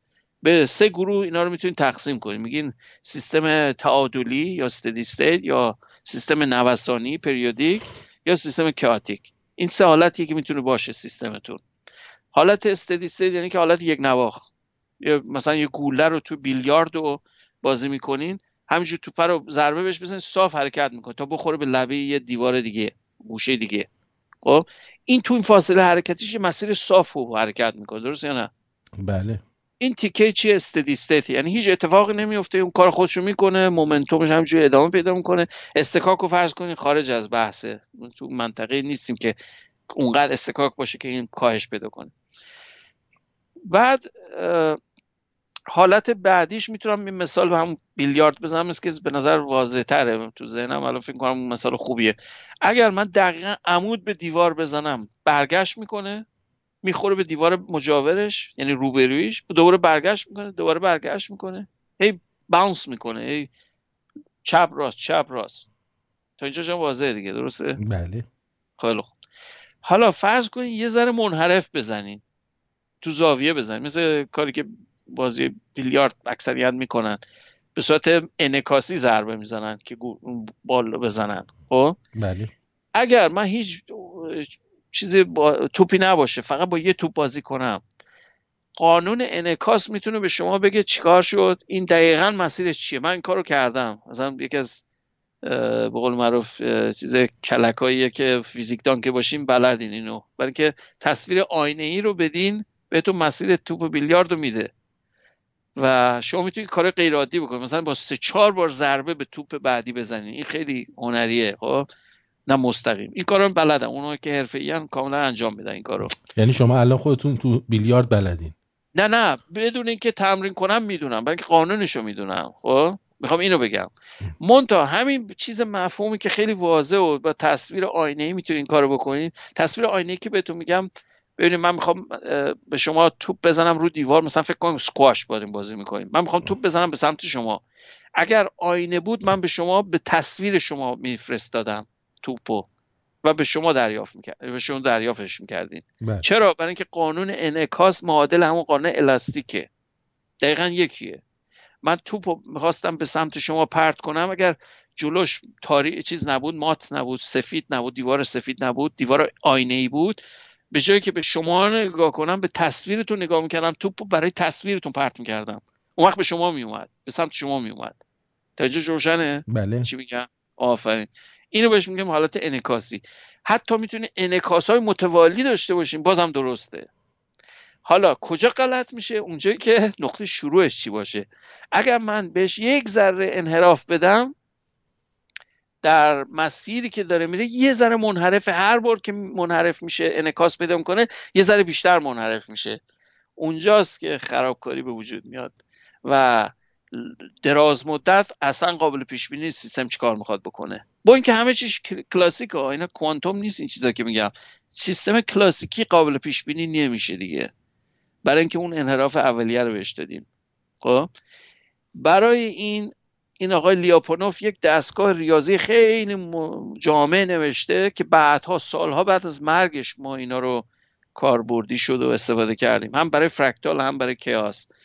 و یکی از اون مفاهیم، یکیش مفهوم اکسپوننتشه، یکی مفهوم تابعشه، یکی مفهوم زمانشه. اینا همه اصطلاحات لیاپونوفیه، یعنی زمان لیاپونوفی، نمایی لیاپونوفی و تابع لیاپونوفی. خب برگردونش معادله بگم، اینا برمیگرده به کارهایی که ایشون کرده و اینا چه مفهومی داره. حالا در مفهوم ریاضی دقیقش رو باید بخونید خودتون، ولی چیز کلیش همین حرفی که الان گفتم. یه مسیر شما دارین، یه مسیر پایه دارین، حالا منحنی یا غیر خطی و ایناست، ولی حاشیه‌ای چی میشه؟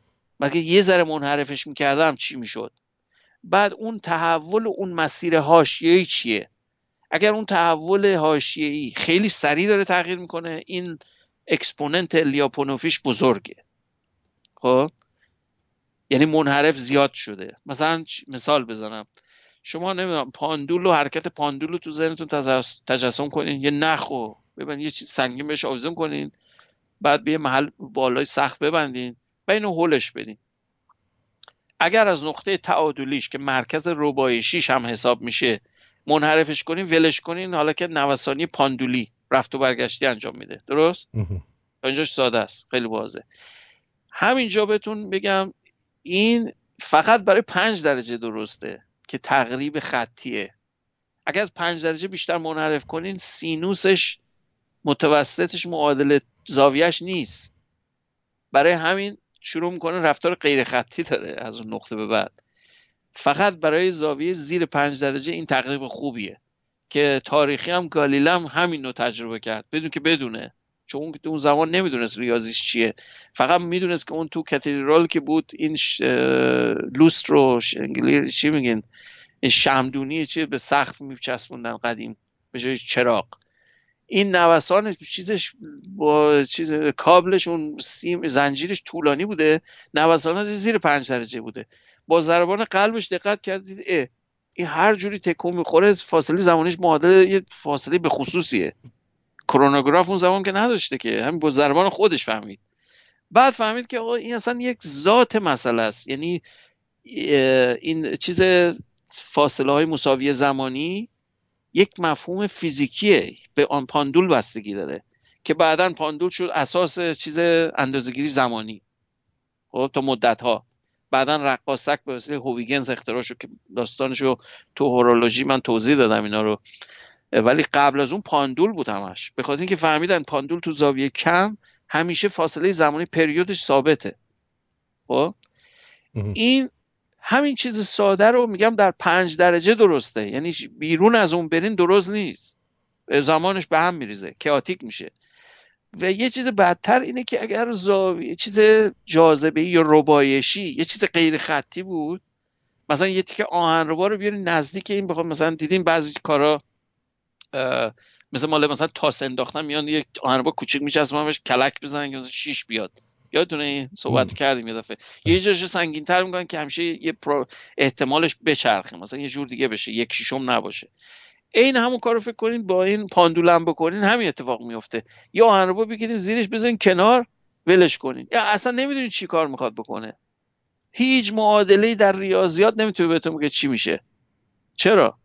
با اینکه سیستم کلاسیکه، یک چیز پاندوله و این بس و آهنرباست، این چیزای عجیب غریب کوانتومی نیست. میخوام بهتون بگم مفاهیمی که ما میفهمیدیم برای 300 سال خب غلط بوده، یک تقریب بوده، یک تقریب خوشبینانه بوده به واقعیت بیرونی، واقعیت تجربی این نیست، خیلی پیچیده تره. برای چی؟ برای اینکه این حساسیت ها رو داره با شرایط اولیه، ما نمیتونیم دقیقاً پیش بینی کنیم. و اگر در منطقه‌ای بیفته که تقریب ورودی تقریب محدود خروجی رو نده، همون میشه آشوب، نظریه آشوبی که امروز صحبت میکنیم، که یعنی اصلا شما هیچ راهی ندارین بدونین در دراز مدت این چی میشه، این سیستم پیش بینی کنید، اصلا و ابدا نمیتونین. برای هواشناسی این واضحه، چون در تجربه میبینین به هر سیستم هواشناسی نگاه کنین ماکسیموم که بتون ادعا کنن برای 7 روزه، تازه 7 روز خیلی دیگه خطاش زیاده. برای 2-3 روز خوب میتونن حرف بزنن، برای 5-6 روز و 7 روز و 2 هفته و 1 ماه اصلا فراموشش کنید. خب این دلیلش چیه؟ دلیلش اینه که سیستم کاملا غیر خطیه و در یک وضعیت آشوبی هم هست، در یک وضعیتی نیست که اختلافات جزئی تو ورودیتون اختلافات خیلی محدود بده، اختلافات خیلی فاحش میده. خب این سیستم آشوبه. و در سیستم‌های اجتماعی، سیاسی، استاک مارکت، اینا همشون اینجوری هست. برای چی؟ برای اینکه تعداد واکنش‌ها و المان‌های اولیه زیاده، نوع برخوردشون، نوع واکنش‌هایی که میدن غیر خطی هستند.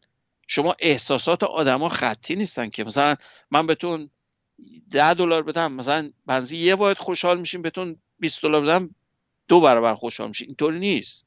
خب روابط انسانی خیلی پیچیده‌تر از حالت کاملا غیر خطیه، اینو کاملا میتونیم بگیم که تجارب شخصیمون نشون میده. خیلی کارا میبینین مثلا یه کاری میکنیم میبینین نمیشه، دقت کردین دلیلش اینه که ورودیاتون دقیق نیست. مهارت برای اینه که خیلی مهم میشه، چون شما میتونید اون تغییرات انحرافات اولیه رو کم کنید. به این دلیل میتونید یکم مهارت پیدا کنید. و تو بسکتبال مثلا شما بهترین قهرمان بسکتبال رو برای من بیارین، میگم رو خط لاین سه امتیازی شوت کنه، خب چند درصد فکر میکنید میبرن میندازن تو حلقه؟ زیر 50%. کریم عبدالجبار یه زمانی مثلا نزدیک 40 مثلا 5-6% بود تاریخی اون شخص. الان من شنیدم مثل پروبابیلیتیش هم 38% چقدره. خب این چرا اینجوریه؟ اون که اون دیگه اوجوبه بسکتباله، چرا نمیتونه؟ برای اینکه که پارامترهای اولیه‌شو نمیتونه کاملا قالب بزنه. ولی حرکت پروژکتایل دیگه، یه حرکت ساده 45 درجه مثل سهمیه، معادلاتش کاملا حل شده، هیچ چیز عجیب غریبی توش نیست. خب ولی باید بتونیم بگیم که چی میشه ولی نمیدونیم، به خاطر اینکه اون دستش یه ذره انحراف نشون بده مسیر عوض میشه. و این نکته اساسی در مکانیک کلاسیک. یعنی من دارم میگم اصلا کوانتومی هم نیست و این مشکلات رو داره. مسئله کوانتوم کیاس اصلا یه بحث دیگه میشه که فکر نمی‌کنم امروز برسیم مثلا راجع به صحبت کنیم، نیازی هم نیست فکر می‌کنم. همینقدر رو کلاسیکیش هم متوجه بشیم خیلی خوبه. ولی اونم هست، البته اونم بهتون بگم یه مورد دیگه هم هست که منشأ کوانتومی رو شما یک جوری ربطش بدی با کیاس ماکروسکوپی. ولی حتی کلاسیکی هم این مشکل رو داره. حالا تا اینجا روشنه؟ من شما میتونید حرفم قطع کنید اگر فکر کنید یه جایی گنگه. نه خیلی خوبه، واضح گفتم. بله. آره. این البته مثال کلاسیکی رو من نمیذارم برای که زیاد من خوشم نمیاد از مثالش، یکم مثل فیلم و تخیله که یه پروانه تو چین بال بزنه هوای مثلا کنزاس عوض میشه. این خیلی گنگه به نظرم. این مثال خیلی بی ربطیه و به دلیل این بی ربط چون شما هیچ وقت به این آگاهی ندارین که اون پروانه اونجا چیکار کرد. فقط ادعا رو میکنه که نشون بهتون بده که چی حساسیت شرایط اولیه چقدر زیاده. در واقع مفهوم ریاضیش اینه که بی نهایت حساسیت دارین به شرایط اولیه. یعنی یک در تریلیون هم عوض کنین شرایط اولیه رو، آیندهش یک دهم هم عوض نمیشه، هزاران میلیون عوض میشه. میخوام این رابطه رو تو ذهنتون تجسم کنین. یه جعبه در نظر بگیرین، یه ورودی داره یه خروجی. من ورودیشو یه ذره کوا زیاد بکنم چقدر خروجیم عوض بدل میشه. مثل ترموستات خونتون تصور کنین. ترموستات خونتون یه سیستم کنترلیه که حالا اون بحث خیلی اساسیه که میخوام اشاره کنم بهش و به این سمت جهت ببرم این داستان رو، که سیستم های بدون کنترل میتونین مهرز بگین به صورت ریاضی ما حل کردیم اینو، میدونیم غیر قابل حلن، تمام و سلام. یعنی اصلا forget it. برایشون این زمان لیاپونوفی رو میتونین تعریف کنین، خب که معکوس اون ماکسیمال انحرافه. میگم اینا فرمای ریاضیش از همون حاشیه‌ای مربوط میشه. یعنی شما مسیر اولیه رو تصور کنین، از حاشیه‌اش اگر میرفتین مسیر چی میشد، با اون تغییرات رو میان اندازه میگیرین برای یه سیستم. روش خیلی منحصر به فرد نداره. اینی که بهتون میگم هنوز بحث علمی و خیلی روش کار میکنن، چون اون به صورت منسجم ما هنوز اینو فرموله برای همه نکردیم. این فانکشن و این تابع رو باید تعریف کنیم برای سیستم. ولی فرم تجسمیش اینه، یه مسیر دارین، کنارهای مسیر حاشیه‌هاش این اگر میرفتین چه جور مسیر تغییر میکرد، این میشه توسعه همون تابع لیاپونوفی. بعد چقدر ریت تغییر یا ضریب تغییر چقدر توی فاصله مشخص، اون بهتون چیز نماییتون رو میده. توی 3 بعد که هستین، ببخشید توی 3 بعد فضایی هستین، 3 بعد سرعت بهش میگن فضای فاز، که من نمیخوام وارد اون بحث بشم. فضای فاز 6 بعدیه، یکم مسئله رو ثقیل میکنه، ولی تو فقط 3 بعدش رو در نظر بگیرین که مختصاتتون میتونید تو جلو و عقب بالا پایین 3 بعد یه ذره منحرفش میکردین چی میشد. تو اینا ماکسیمومش رو به دست میارین، معکوسش که بکنین زمان بهتون میده. خب مثلا باید بهتون بگم 10 متر بر ثانیه سرعته، درسته؟ 10 متر بر ثانیه میشه زمانی میشه 1/10 ثانیه برای متر. واضحه؟ بله. این مفهوم زمانی رو منظورمه، بهش میگن لیاپونوف تایم یا زمان لیاپونوفی. زمان لیاپونوفی بهتون میگه سیستم چقدر آشوبیه. اگر خیلی آشوبیه خیلی زود به حالت آشوب میرسه. یه چند تا عدد براتون اینجا یادداشت کردم. برای مجموعه انزیم‌های شمسی 5 میلیون ساله. یعنی شما اگر به یه منجم سوال کنیم آقا من 6 میلیون سال دیگه وضعیت مداری منظومه شمسی چیه؟ میگه نمیدونم. میگه خارج از منطقه لیاپونوفیمه. من چیز خارج از کوپون لیاپونوفیمه. بهم اجازه نمیده بدونم چی میشه. برای مدار پلوتو این 20 میلیون ساله، بدتر یعنی استیبل تره، بلکه دوره تقریب بهتری بهتون میده. برای یکی از قمرهای زحل سرن هایپریون خب 36 روزه. این چقدر بد شد؟ 36 روز از میلیون سال رسیدیم به 36 روز. یعنی تا 36 روز من میتونم بهتون بگم چی میشه، بعدش دیگه نمیدونم. برای روابط شیمیایی نوسانات آشوبی شیمیایی این به محدوده چند دقیقه است، 5 دقیقه است حدوداً. خب برای گاز آرگون در دمای اتاق برای یک سیسیش 1 سانتی متر مکعب 37 پیکوثانیه است. 37 تریلیونیوم ثانیه است. بعد از اون نمیدونی چی میشه. جالب نیست؟ اصلا حیرت آوره. ما چجوری نمیتونیم اندازه گیری کنیم؟ به خاطر همش نبوغ این آقای لیاپونوفه. بیشتر کارا رو برای اندازه گیری ایشون انجام داده. واحد چیزم مال همین کار لیاپونوفه برای درجه فرکتالی که بعد فرکتالی رو میتونیم اندازه بگیریم با تکنیک‌های این آقاست. منظور خیلی بحث ریاضی مفصلی، فقط خواستم یه حاشیه بهتون بگم یعنی چی از نظر تجسمی، که شرایط اولیه بسیار حساس میشه و در یک منطقه میشه که بسیار اینقدر حساسه که کوچکترین انحرافی باعث میشه کاملا مسیر آینده عوض بشه. این رو سیستم کائوتیک میگیم. اگر محدود میموند این کائوتیک نبود. مثل ترموستاتتون همونجور که اشاره کردم، به خاطر اینکه یک سیستم کنترلیه. حالا این الان زمان خوبیه که اینو اشاره کنم. لب مطلب اینه سیستمی که بدون کنترل باشه، خب یعنی بر اساس قوانین فیزیکی فقط کنترل بشه بدون یک سیستم پسخور، فیدبک منظورمونه. این چیه؟ در خیلی موارد میتونیم بگیم 99% حالتها خیلی حالتهای ویژه هست که مثلا آشوبی نیست، ولی اکثریت قریب به اتفاق آشوبی هن، کائوتیک هن. چرا؟ برای اینکه غیر خطی هن.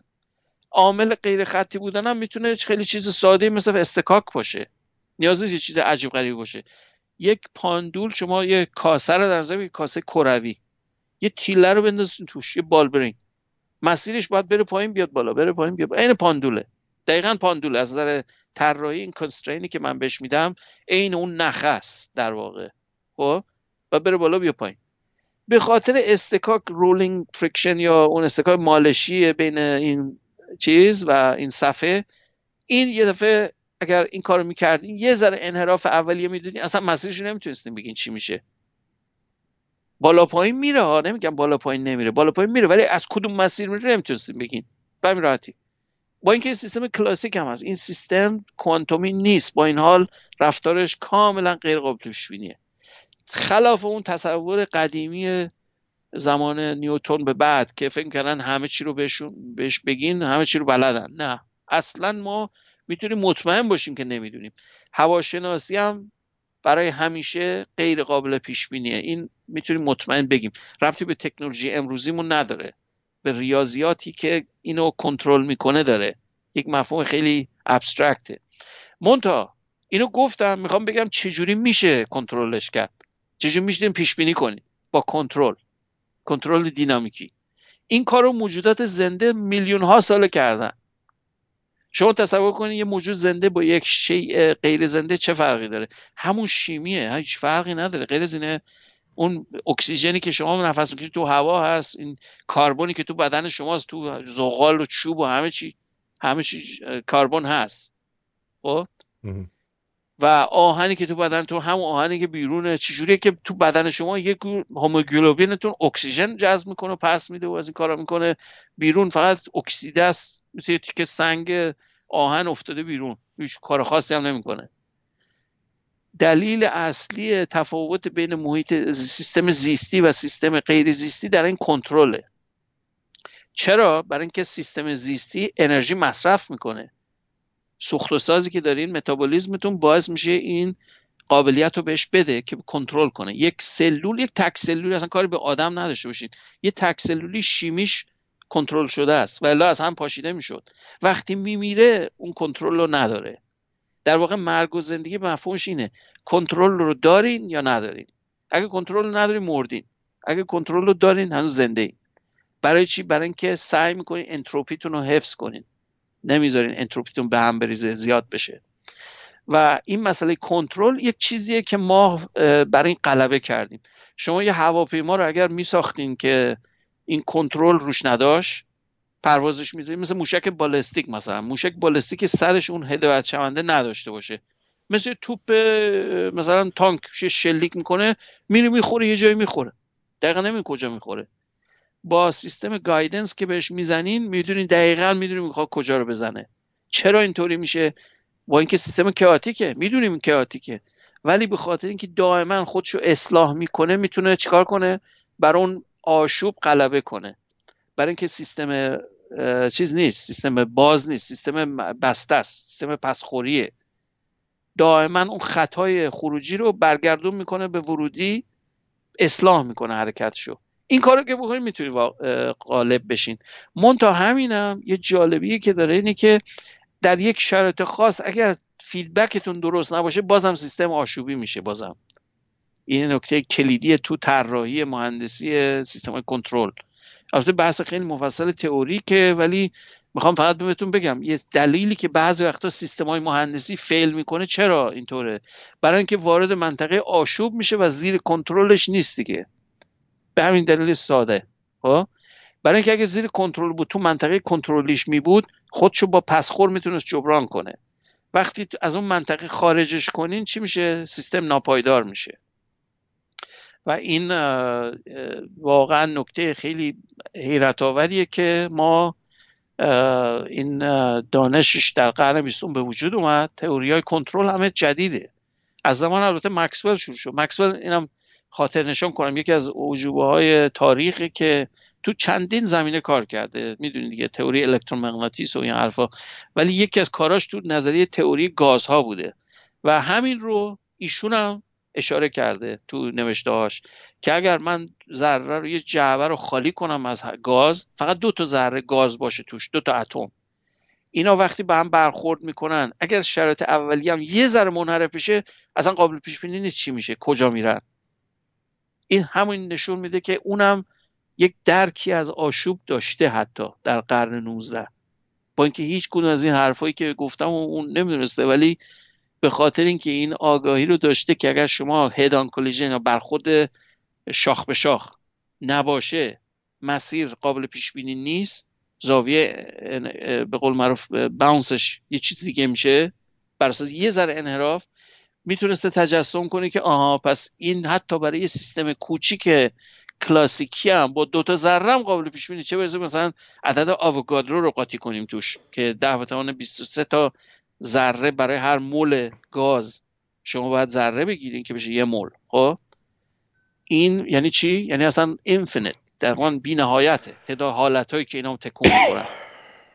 من یه مورد خاصشو، اینا شبیه سازیایی که من پست کردم تو تلگرام، اینا رو هم کامپیوتر خودم انجام دادم. یه مورد ذره‌ای رو من داشتم محاسبه می‌کردم قبل از این برنامه، ذره حدود 2000 تا ذره این حدود است. این فلاک رو هم من براتون گذاشتم. فلاک یعنی مثلا دیدین پرنده‌ها با هم حرکت میکنن، چرا اینجوری حرکت میکنن؟ یه حالت خاصی داره، مثل دود مثلا با هم حرکت میکنن. خب درست. این حالت رو میشه شبیه سازی کرد بر اساس اون قوانینی که بهش میدیم، ولی چیز مسیر طولانی زمانیشو بخوام بگین چیه اصلا نمیتونین بگین، کیاتیکه، بازم آشوبناکه.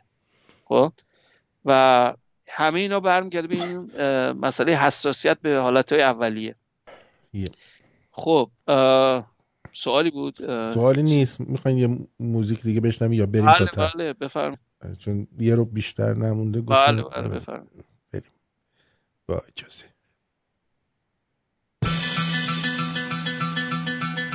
Monday morning feels so bad. Everybody seems to nag me. Coming Tuesday, I feel better. Even my old man looks good. Wednesday just don't go. Thursday goes too slow. I'll have Friday on my mind. Gonna have fun in my city. Be with my girl, she's so pretty. She looks fine tonight. She's all the sight to me. Tonight, I've been my friend tonight. I'll leave my head tonight. I've got to get tonight. Monday I have Friday on my mind. Do the 5-day grind once more. There was nothing else that was me. More than working for the rich man. Hey, I'll change that scene one day. Today I might be mad. Tomorrow I'll be glad. 'Cause I've got Friday on my mind. I'm gonna have fun in my city. Be with my girl, she's so pretty. She looks fine tonight. She's all the sight to me. Tonight, I've been my friend tonight. I lose my head tonight. I've got to get tonight. Monday I'll have Friday on my mind. Gonna have fun in the city. I'll be with my girl, she's so pretty. I'm gonna have fun in the city. I'll be with my girl, she's so pretty. یکی از آهنگای مورد علاقه من بسیار بود. بله خوشتون میاد؟ بله. Friday on my mind. آره این حالا توی easy فیلم beats. چیز بود، پایرت رادیو این آهنگا رو پخش میکردن. دیدین فیلمشو؟ الان یادم نمیاد. این پایرت یک رادیو بودش قبلا تو نتفلیکس بود، بعد ورش داشتن، اصلا هیچ جا هم نیستش. نمیدونم چی شد دفعه این فیلمو اصلا چیز کردن. آره خیلی یک جالب. گروه استرالیایی مال دهه 60 به کار بسیار زیبایی بود از ایزی بیتس، یعنی ضرب ساده، ضرب موزیک منظورش بیتس. بعد این آهنگ هم خیلی مفهوم جالبی داره، چون همیشه می‌بینیم تو ایران هم من یادمه همش به روز جمعه فکر می‌کردن. البته برای ما جمعه نیست، برای ما پنجشنبه است. این تو سیستم غربی جمعه همون روزش پنجشنبه ماست که هی فکر می‌کنید آخر هفته چیکار کنین. این Friday on my mind همش فکرش اینه که آره روز تعطیل بشه دیگه، از کار بره خونه مثلا تفریح کنه و اینا. بگذاریم چیز فرهنگی اینا داره، یعنی برین سابقه اینا رو نگاه کنین چه جوری فرهنگ عوض شده از دهه 60 به این ور. چون فرهنگ میدونید دهه 60 دوره انتقالی بوده. من برای این خیلی تاکید میکنم، نه به خاطر اینکه مثلا محدودی سنی خودمه، البته نیست، من کسانی که تو دهه 60 بودن الان 80 سالشونه، ولی دهه 60 ها دوره انقلاب جنسی بوده، انقلاب چیز بوده مال هیپیا و گروه مثلا بیتلز اینا. یک چیز فرهنگی یک شیفت اساسی کرد و این از تاریخی خیلی مهمه وقتی چیز اجتماعی رو بررسی میکنید و خیلی هم نان لینیر غیر خطی بوده میتونیم بگیم. حالا این بحثا رو کردم، میخوام یه اشاره کوتاهی هم داشته باشم به جنبه‌های خیلی امروزی که در مثلا سیاست و اجتماع. مسائل اجتماعی و سیاسی همونجور که گفتم بسیار غیر خطی هستند، یعنی از مسائل فیزیکی به مراتب پیچیده‌ترن. به دلیل این شرایط اولیه حساسیتشون به مراتب بیشتر میشه به خاطر پارامتر انسانی و این مفهوم فیدبک یا پسخور که گفتم تنها راه حلیه که ما تا حالا بهش رسیدیم در سیستم فیزیکی که میتونیم موشک بفرستیم به ماه و مریخ و فلان اینا، با اینکه میدونیم همه چی کئاتیکه، با این حال میتونیم این کارا رو بکنیم به دلیل اون پسخور. میخوام این نتیجه گیری بکنم براتون که ما در هر سیستم سیاسی که هستیم، در ایران، در امریکا، در هر جایی، این سیستم پسخور یا فیدبک در سیستم باید باشه. اگر نباشه شما منحرف میشی. چرا منحرف میشی؟ برای که شرایط اولیه اینقدر فاکتورهای اولیه داره که انحرافش در آینده کاملا غیر قابل پیش بینی میشه. ببین همین بحث‌های ریاضی که الان کردیم. برای همینه که در سیستم‌های مترقی مثلا اروپا، امریکا، سیستم چکس اند بالانس بین سه قوه مجری مقننه اجرایی اکزیکیتیو، اینا همشون با هم هی باید جواب پس بدن. این فیدبک سیستم ها این دلیل داره. یعنی اینو میفهمیدن، با اینکه تئوریای ریاضی در زمان جفرسون و فرانکلین و اینا واشنگتن نبوده، ولی درک خوبی از این مسئله داشتن که میفهمیدن که آقا اگه این کارو نکنیم، مرکزیت بدیم به یه نفر، مطمئناً این دیکتاتوری میشه. خب به چه دلیل اینه؟ برای اینکه همین برمیگرده به مسئله آشوب و سیستم رفتارش غیر قابل پیش بینی. تا چکس اند بالانس نباشه، شما مجبورش نکنی جوابگو باشه، شما منحرفش کردی. ذات قضیه است. نمیگم به کاراکتر و این شخص و اون شخص کار نداره. هر کی باشه، من اگر براش این پسخور رو نذارم، تربیت اصلا آموزش همش این پسخوره. مگر هر کاری میکردین میگفتن آفرین به به عالیه، چیزی یاد نمیگرفتین؟ یاد میگرفتین؟ نه. این فیدبکی که تو امتحان بهتون میدن به خاطر چیه؟ برای اینکه تصحیح کنین خودتونو. این مسئله پسخور در تمام سطوح، در فرمای اجتماعی، در فرمای هنری، در فرمای انسانی هست، روانی. شما رفتار آدما، شما یه رفتار مثلا یک آدم متشخص، مرتب، متمدن رو با یه آدم مثلا کج و کوله مقایسه کنید، خب که تربیت نشده، چه فرقی دارن با هم؟ رفتار اون یارو که مؤدب و متمدن و ایناست خیلی کنترل شده تره، رفتارش کیاتیک رفتار نمیکنه. میتونه روش حساب کنه. وقتی قرار باهاتون میذاره سر ساعت اونجاست، یا مثلا به علاوه منهای 2 دقیقه مثلا، نه که یه رو بعد بیاد، نیم ساعت بعد بیاد، یا به قول ما ایرانی مثلا شام دعوت میکنه 1 ساعت بعد میاد. خب بله. یکی این کار کرده بود توی امریکا. من یکی از دوستانم قدیم گفته بود، یالت بامزه داره اینم تعریف کنم. مثلا اومده بود، مثلا از این افای اینجوری دیر اومده بود تو مهمونی، بعد واسطه بود. خب اینا کی میخوان شام بخورن که این من که دیگه معدم سوراخ شدی. بعد گفته ببخشید شما معمولا شام کی میخورید؟ گفت ما همون ساعتی که بهتون گفته بودم ما خوردیم، خیلی هم اتفاقا زیاد بود، چون نیومدید شما، ما خوردیم، خیلی هم زیاد بود، خیلی خوب بود، خوشمزه بود اینا. اینجوریه. شما فیدبک باید داشته باشین، پسخور باید باشه تو همه چی. اگر نه همین به قول من بی رویه همه چی چیز حجوه.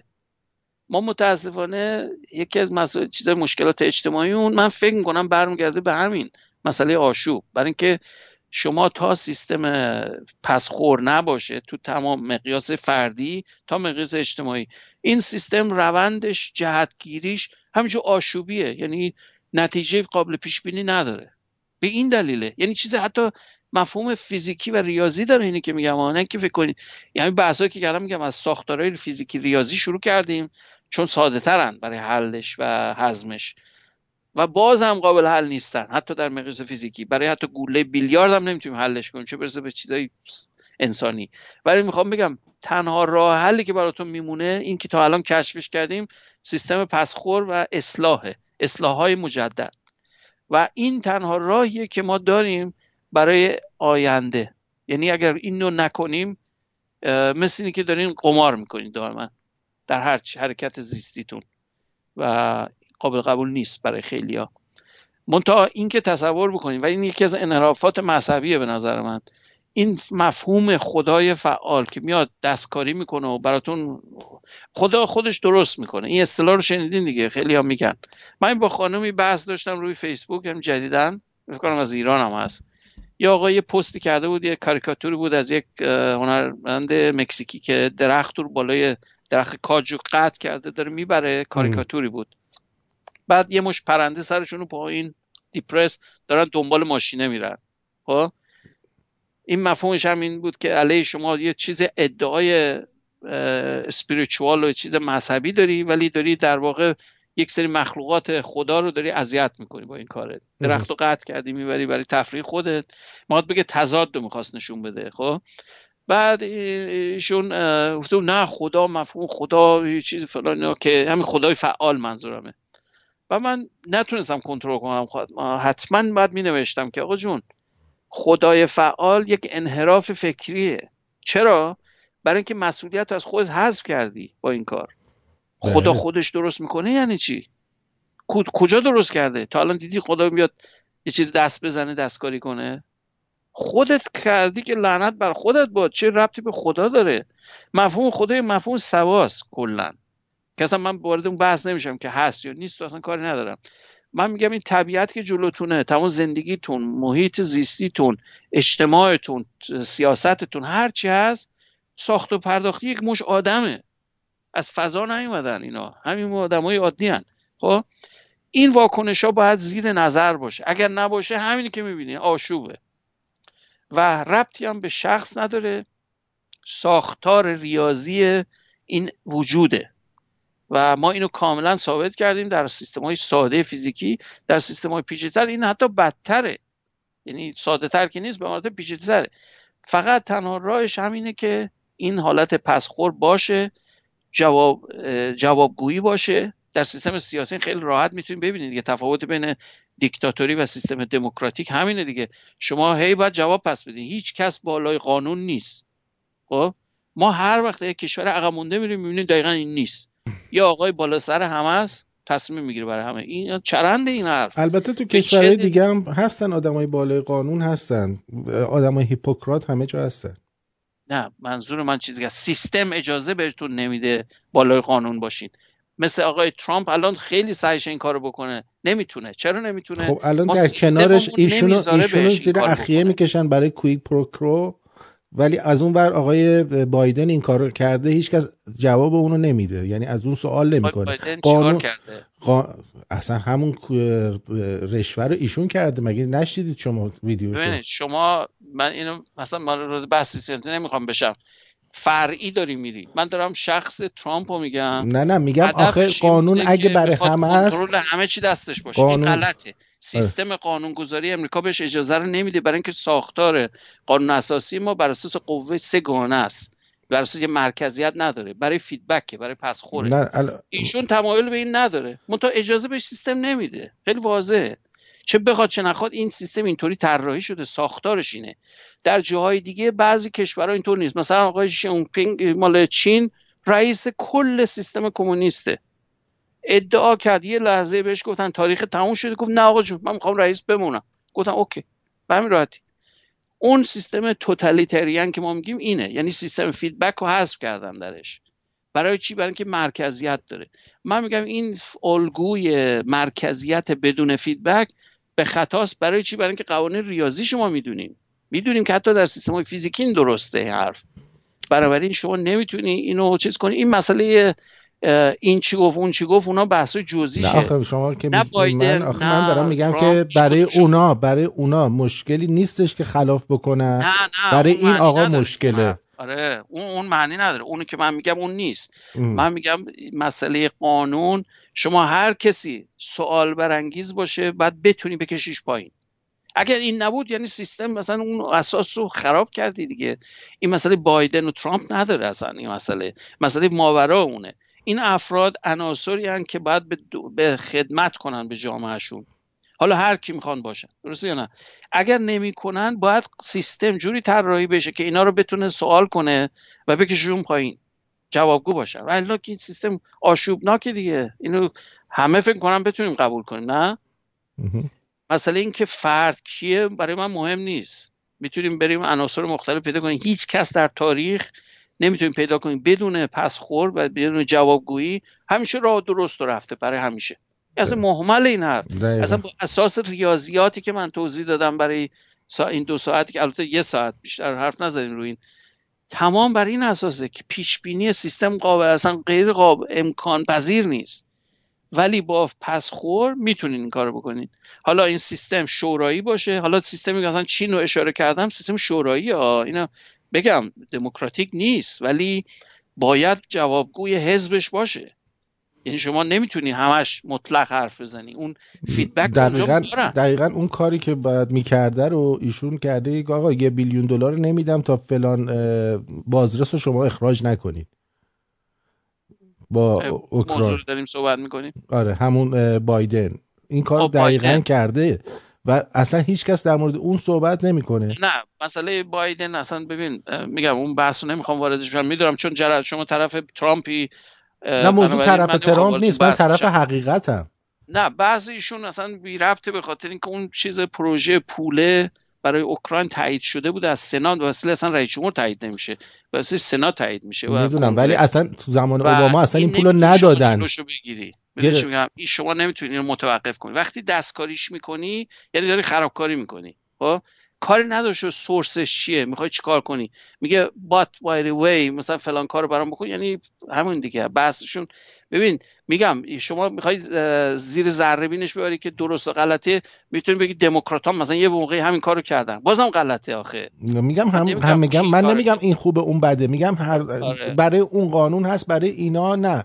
نه اون ما مردمیم که میتونیم مشخص کنیم مثلا فلانی دموکرات هم یه گندی زده بعد یقشو بگیر بکشیش پایین، اصلا ربطی نداره. دموکرات ریپابلیک ما نداریم، هر کسی.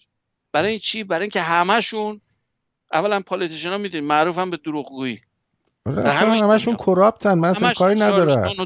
وگرنه چطوری میشه آدم با حقوق مثلا مایی سالی $500,000 یه دفعه میاد آقای اوباما $15 میلیون چیز میخواد $15,000 بخشیده، میدونی که بله آقای اوباما بعد از چیزش اومده $15 میلیون فقط یه دونه چیز خریده، ساختمون خریده تو واشنگتن دی سی. ایشون که همیشه ثروتمندا رو زیر سوال میبرد، چطوری میشه خودش همچین کارو میکنه؟ اینا پولای از چپ و راست بهشون پول تزریق میشه. دقیقاً منتها وقتی که سیستم رو شل بکنی، اجازه بدی این افراد هر کاری دوست دارن بکنن، یقین بدون این سیستم همینجور آشوب بیشتر پیدا میکنه، بهتر نمیشه. به همین وضوح یعنی نیاز به بحث خیلی عمیقی نداره. همه حرف امروز اون بحث همین بود که چرا ما به این سمت داریم. مثلا نمونه دیگه بهتون میگم، حالا دیگه پایان برنامه است. امسال یکی از وقایع تأسف‌آور این بود که اون یخ‌های مال گرینلند رو چک کردن، به مراتب بیشتر ذوب شده بود از اون چیزی که حدس می‌زدن. برای چی؟ برای اینکه غیر خطی بودنش کاملا آشکاره. ما حتی مدل‌های تقریبیمون که غیر خطی می‌خوایم بزنیم برای این تغییرات آب و هوایی، بازم تازه خیلی محافظه‌کارانه است. یعنی اون واقعیت از اونم بدتره. میخوام اینو بهتون بگم و اینو پیدا کردن. حالا این بحث چه دلیل چه چیزی به این حرف داره؟ این نشون میده که شل انداختن‌های امروزیمون در بحث آب و هوا و بحث این که حالا این چیکار کرد، اون گاز کربونیک چی شد فلان اینا، اون داره اون اتفاقات میفته. شما چه خوشت بیاد نیاد اون داره میفته و به یک سمت هم داره میره که قابل پیش بینی نیست. اینم ما مطمئنیم، ما بحثی نیست که بگیم میدونیم یا نمیدونیم، میدونیم که پیش بینی شده نیست. و این آینده رو کی داره میکنه؟ ما داریم میکنیم. اون پسخور رو داریم هی کمش میکنیم. قبلا یکم بیشتر بود، الان کم. هیچ وقت خوب نبوده، اینو بهتون بگم. نه زبان اوباماش خوب بوده، نه کلینتون خوب بوده، نه بوش خوب بوده، هیچ کدوم اینا همشون کاسبن. اونایی که شبکه‌های پولی به اینا مجبورشون میکنن یه نوع پالیسیایی بذارن که هی کاهش بده. خب یک کم در دوره دموکرات‌ها بهتر بوده برای آب و هوا تا این مدل جمهوری خواه، برای اینکه میخوان منابع زغال سنگی رو مصرف کنن که بسیار خطرناکه. خب ولی چیز ساده است، خیلی راحت میگیری از زمین در میاری میسوزونی، خیلی راحت. اینه که به این سمت اقتصادی میری برای اینکه میخوای یه سری از اون مناطقی که محروم موندن بشه که بری براشون کار درست کنی. اینا وابسته به زغال سنگ بودن، پنسیلوانیا و این منطقه شرقی امریکا همشون زغال سنگی بوده، اقتصاد زغال سنگی بوده. حالا اینا چیکار کنن؟ برن بمیرن؟ نمیشه که. اینا برای اینه که اینا رأی دادن به کی؟ طبقه محروم جامعه رأی دادن به بیلیونر. آخه یعنی چی؟ این اصلا موسیقی‌تر از این میتونی تصور کنی؟ چرا؟ برای اینکه به یه آدم گدا گشنه رأی ندادن که بس فردا بیاد یه دونه میلیون دلاری بخره. حرف خیلی ساده. چرا همینه؟ احتیاجی به پول نداره. گرسنه نیستن. بر اساس حرف خودت نه دموکرات‌ها نه نمیگم این گرسنه است، ولی اوباما قبل از این قضیه بیلیونر نبودش. قبل از ریاست جمهوریش نگرانی پولی ندارن. مسئله اینه که اون طبقه محروم جامعه آمریکای طرف شرق امریکا به واسه دموکرات‌ها هیچ وقت حمایت نشده، چون آدم پولدار و آدم تکلیفش باش روشنه. شما همین آخوندهای خودمون رو نگاه کن، یه مشت گدا گشنه اومدن اون بالا دارن همین جور میخورن، ولی آدم پولدار قبلیشون بود. این نسل دیگه‌شون که شکم‌ها همه قلمبس و اینا سیرمونی ندارن دکتر سیرمونی ندارن عزیز دلم. نه درست، ولی بحث اصلی اینه که شما هر کی رو بهش ابسولوت مطلق بهش اجازه بدی هر کاری عشقشه بکنه همین میشه. آقا داره برنامه کیاس میشه. بریم. خلاصه مطلب این که سعی کنیم رفتارهامون رو اصلاح کنیم، یعنی نذاریم و یه روند همینجور طبیعی خودش اتفاق بیفته. این نهایت به قول معروف داستان امروز بود با که شما کاملا موافقم. آشوب سعی کنیم دوری کنیم، چون آینده غیر قابل پیش بینی بهمون میده. دقیقاً همینطوره. خیلی ازتون سپاسگزارم. سال نو رو پیشاپیش بهتون. برای همه دوستان عزیز و با آرزوی موفقیت و سلامتی برای همه شنوندگان. همچنین برای شما و بازم سپاسگزارم از این همه زحمتی که در این سال گذشته کشیدید و اطلاعات خوب رو به دوستان دادید. هر کسی سوالی داره بره زیر همین برنامه در پادوماتیک بنویسه، یه بار بنویسید. من یه روز طول میکشه با تأخیری یه ذره با تأخیر من سعی میکنم زودتر بزنم، ولی یه موقعی مثلا ممکنه خواب باشم بیدار شم مثلا اینو درستش کنم. خیلی ازتون سپاسگزارم. آهنگ بله قربان شما. بدرود.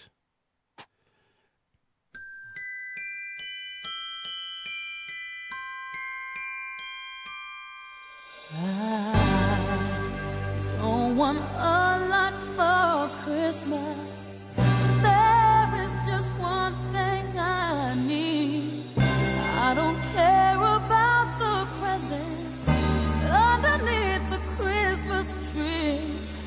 I just want you for my own, more than you could ever know. Make my wish come